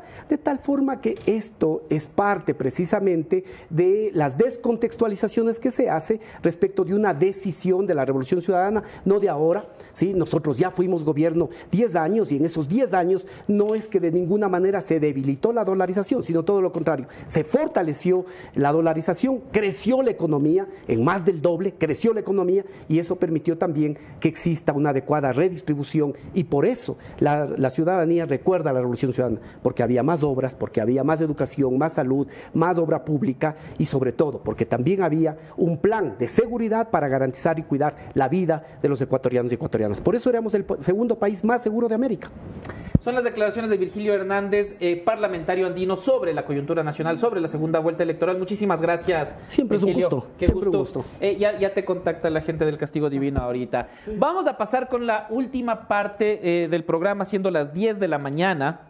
Sé que no deben estar muy felices en producción al ver que son las 10, pero tenemos encuestas, les habíamos ofrecido, así que es su última oportunidad de compartir esta transmisión para que podamos ver las encuestas y sin perder más tiempo pasemos a la primera imagen, encuesta 1. Ahí está, se trata de Comunicaliza, como les decía, una de las encuestadoras que más se acercó a los resultados, no solo de las elecciones del 20 de agosto, sino también las anteriores. El universo de población son personas de mayores de 16 años. Son 6,000 entrevistas, lo que le da una muestra bastante amplia, bastante considerable, y las entrevistas son online. Se realizaron entre el 1 y el 2 de septiembre, es decir, están calientitas, ¿no es cierto? Vamos a pasar con la siguiente imagen que tiene los números que todos queremos ver. Estimación de voto directo en la segunda vuelta. Los números grandes son voto válido y los números pequeños el voto directo, a los que se tiene que tomar en cuenta los nulos y el blanco. A ver, antes de empezar, recordarles que estas son las primeras encuestas. Esto puede cambiar. Recordarán ustedes que en la primera vuelta electoral empezamos con unos números y terminamos con otros totalmente diferentes. Y estos dicen que Daniel Noboa ocupa el primer lugar con el 54,87% de los votos. Luisa González con el 45,13% de los votos válidos. Aquí Virgilio Hernández admitió que estos números también los tienen ellos de alguna manera, porque dijo en las encuestas, en las primeras encuestas no estamos favorecidos, pero hay que ver tendencias. La segunda lámina explica bien los ejemplos. Dome, ayúdanos con esa lectura. A ver si es que me ayudan. A ver, ahí dice matriz de transferencias de voto. Voy a parar porque no tengo la lámina. Pero está en el chat. ¿Dónde está? En el chat del café. A ver, dice tal cual. Recuerdo de voto cruzado con intención de voto. No votó 34,3%, 32,5% Luisa González, 12,4% blanco o nulo. Oye, no lo sé, 20%. Esto es importantísimo porque lo que nos muestra esta matriz de transferencia del voto es por quién van a votar quienes votaron en primera vuelta por otro candidato. Exacto. Sobre todo. Y ahí puedes ver que el 73,4% de quienes votaron por Fernando Villavicencio se van a inclinar, según esta primera encuesta, por Daniel Noboa. ¿Quién más? Era lo obvio, ¿no? Sí, claro. Pero, bueno, depende, ¿no? Porque los votos no son endosables, siempre se ha repetido un montón, y creo que a veces lo que nos resulta obvio de que eso de una sola, por ejemplo, la votación de Otto se va para allá, también puede haber una gran cantidad de indecisos, ¿no? Y sí, porque claro, mira que el 6% de quienes votaron por Villavicencio ahora dicen que votarían por Luisa González. Exacto. ¿Quién más? Y por ejemplo, mira la votación de Javier Herbas. Bueno, aquí tienes una gran cantidad de no lo sé por quién votar, del 42,9%, pero también tienes un 21,4% de personas que dicen que van a votar por Luisa González. También tienes, por ejemplo, la votación de Yacu Pérez, que ahí tienes 34,3% de los votantes irán por Daniel Noboa, pero el 16,7% apostarán por Luisa González. De ahí también tienes una gran cantidad de personas, del 36,3% de todavía no lo sé, déjenme pensarlo, estamos todavía a un mes, quiero meditar el voto. Y también, mira, bueno, de Bolívar Armijos, que es poco, pero también la mitad de su votación se va para Luisa González. A mí me sorprende mucho también el tema de Villavicencio, ¿no? Perdón, de Jan Topic. Sí. En la votación de Jan Topic, el 57% se va para Noboa y el 17,9% se va para Luisa González. Interesante. Interesante esta. Vamos a pasar a la siguiente. Estefi, a lo mejor tú nos puedes ayudar con la siguiente lámina. Esta es la probabilidad de voto. ¿Qué tan probable es que la gente vote por Daniel Noboa o por Luisa González? Estos porcentajes también son interesantes porque definitivamente el muy probable quizás no cambie su candidato por el que votará en la segunda vuelta, pero el algo probable y el nada probable sí. Entonces, ¿quién votará por Daniel Noboa? El 38,9% está muy seguro de que será el candidato que apoyará en la segunda vuelta. Algo probable, el 18,2%, es decir que lo está meditando, pero su inclinación va por Noboa. Nada probable, 25,9%, y no lo sé, 17%. Es decir, el algo probable y el no lo sé todavía puede estar inclinándose y sumando votos para el candidato presidencial Daniel Noboa. Ahora vamos con Luisa González. El muy probable es menor al de Daniel Noboa. Como vemos, el de Daniel era del 38%, de Luisa el 30%. Algo probable, los que están indecisos pero inclinándose con González, el 15%. Nada probable, el 38%, que definitivamente no apoyarán al correísmo en la segunda vuelta. Y el no lo sé, el 15%, que también podría inclinarse por González o por Noboa. Eso es un poco están indecisos, son los que todavía no han decidido su voto para esta segunda vuelta electoral. Vamos con la próxima lámina. Aquí importante mencionar eso, ¿no? O sea, la gente que no va a votar por Luisa González, no va a votar por Luisa González y punto. Entonces, o sea, hay un 38% que no ve probable esa opción. Y de Noboa un 25, o sea, más bajo. Es más bajo. Vamos a pasar a la siguiente, que nos dice la valoración de los candidatos. Importantísimo también esto porque, claro, no le conoce a Daniel Noboa todavía el 27.2% de los encuestados, y a Luisa González no le conoce el 21.6%, es decir, tiene mayor reconocimiento la candidata de la Revolución Ciudadana. Pero la valoración de Noboa entre bien y muy bien supera el 50%, cerca del 52%, mientras que de Luisa González se queda alrededor del 40 y algo por ciento 42. Entre bien y muy bien. Muy mal y mal de Daniel Noboa no llega al 11%. Muy bajo. Mientras que de Luisa González mal y muy mal llega al 23, casi 24%. Indicador fuerte, ¿no? Porque te da cuenta ya de cuál es la cara o de frente, cómo ve al candidato. Dicho otra vez, estas encuestas son del 1 y del 2 de septiembre. Se hizo a 6,000 personas, pero las elecciones son el 15 de octubre. Mucho pasará. Dome la siguiente encuesta. Aparte también resaltar ahí el tema del no le conozco. Sí es verdad lo que decía Virgilio, ¿no? De que hay un mayor reconocimiento de Luisa González porque ahorita en ese número le supera a Daniel Noboa, ¿no? En la escala de correísmo, ¿cuál es la pregunta exactamente que ponen aquí Comunicaliza? Si tú tuvieras que elegir, si te tuvieras que clasificar en una escala de correísmo y anticorreísmo, ¿en qué lugar te ubicarías? Todavía no lo tenemos en pantalla, es la número 6. Es el primer día de Javier Masacho. Bueno, ahí está. Ahí está. Es la lámina más importante para mí de esta presentación. Sí, porque creo que determina también el por qué Daniel Noboa está aquí. Tenemos aquí otra vez la pregunta, si te tuvieras que clasificar en una escala de correísmo y anticorreísmo, ¿en qué lugar te ubicarías? Muy correísta, hijo de madre, verde flex, amo a Mashi Rafael, 15.8%. Algo correísta, bueno, sí, me cae bien, Mash, pero bueno, 11.5%. Ni correísta ni anticorreísta. El punto medio importantísimo y que creo que es el electorado que Daniel Noboa podría conquistar, 41.5%. Algo anticorreísta, o sea, como que sí, no mucho, tipo Bolívar Armijos, me llevo con ellos, pero no estoy de acuerdo, 5%. Muy anticorreísta el team de Fernando Villavicencio, por ejemplo, 12.2%.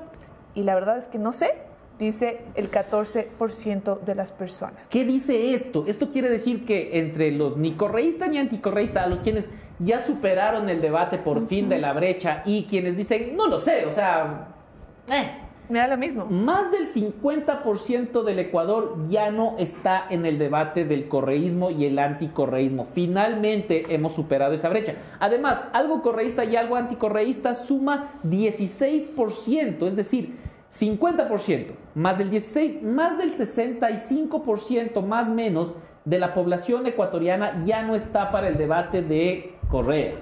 Y por eso te decía que también determina mucho del por qué está ahorita Daniel Noboa, porque creo que cuando ocurrió el debate y lo que se habló después de eso fue ese punto neutro que se pudo mostrar, y el día después de cuando ya fue a segunda vuelta, las declaraciones apenas pasó a segunda vuelta, fue eso, ¿no?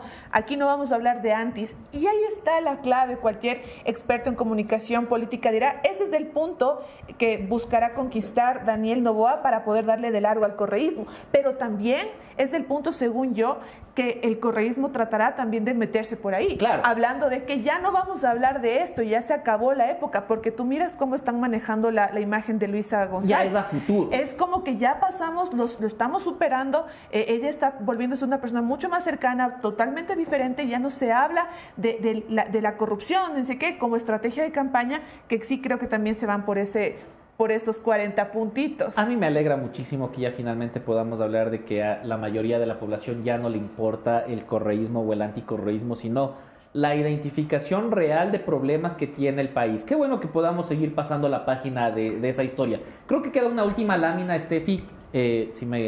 Sí. Vamos a ver la intención de voto a escala de correísmo. Mira, la explicación de lo que decían. Justo lo que decíamos, muy correísta. El 90% votará por Luisa González, el 3% por Daniel Noboa, el 2.2% blanco o nulo y el 3.7% todavía no lo sabe. Algo correísta baja la intención de voto para Luisa González y sube la de Noboa. Para Luisa González tenemos el 72.4% y para Daniel Noboa el 13.1%. Blanco nulo 5.1% y el no lo sé el 9.4%. En ni correísta ni anticorreísta, lo que ya mencionábamos anteriormente, aquí la mayoría de votos se los lleva Daniel Noboa con un 50.5%, le sigue Luisa González con un 21.1%, menos de la mitad del apoyo que tendría Daniel Noboa. El 11.5% para blanco o nulo y el 17% no lo sabe. Algo correísta, ahí sí ya Daniel Noboa arrasa. Algo anticorreísta, Daniel Noboa arrasa. 81.5% se llevaría el candidato presidencial y Luisa González solo el 9.3%, blanco 4% y no lo sé 5%. Muy anticorreísta, es decir, los que ni fregando votarían por el correísmo, el 88.5% votarán por Daniel Noboa, el 2.7% por Luisa González, el 4.8% blanco nulo, el 4% no lo saben. Y entre las personas que no lo saben, que todavía no saben si son anticorreístas o correístas, igual se lleva a Daniel Noboa la mayor cantidad de apoyo con un 36.8%, seguido de Luisa González con un 23%, blanco 15% y todavía no lo saben 24%. El porcentaje más alto de indecisión todavía entre las personas que no saben si son anticorreístas o correístas. Aquí yo sí puedo ver la transferencia del voto, por ejemplo. Claro, porque ahí te refleja algo anticorreísta que tú podrías poner en esa escala a Javier Hervas, por decirte. Y en ese punto sí Daniel Noboa va muchísimo más de arriba. Claro.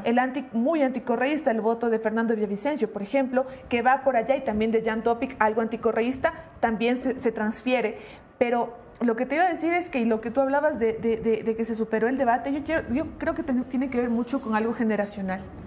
Porque la mayoría del electorado que vota ahorita son la gente de mi edad, por ejemplo, a los 30 años, que crecimos con el correísmo, con las escuelas, con los hospitales y con toda esa situación, que ya llegas a esta edad, después de 12 años de solamente escuchar del correísmo y anticorreísmo, allá decir no más.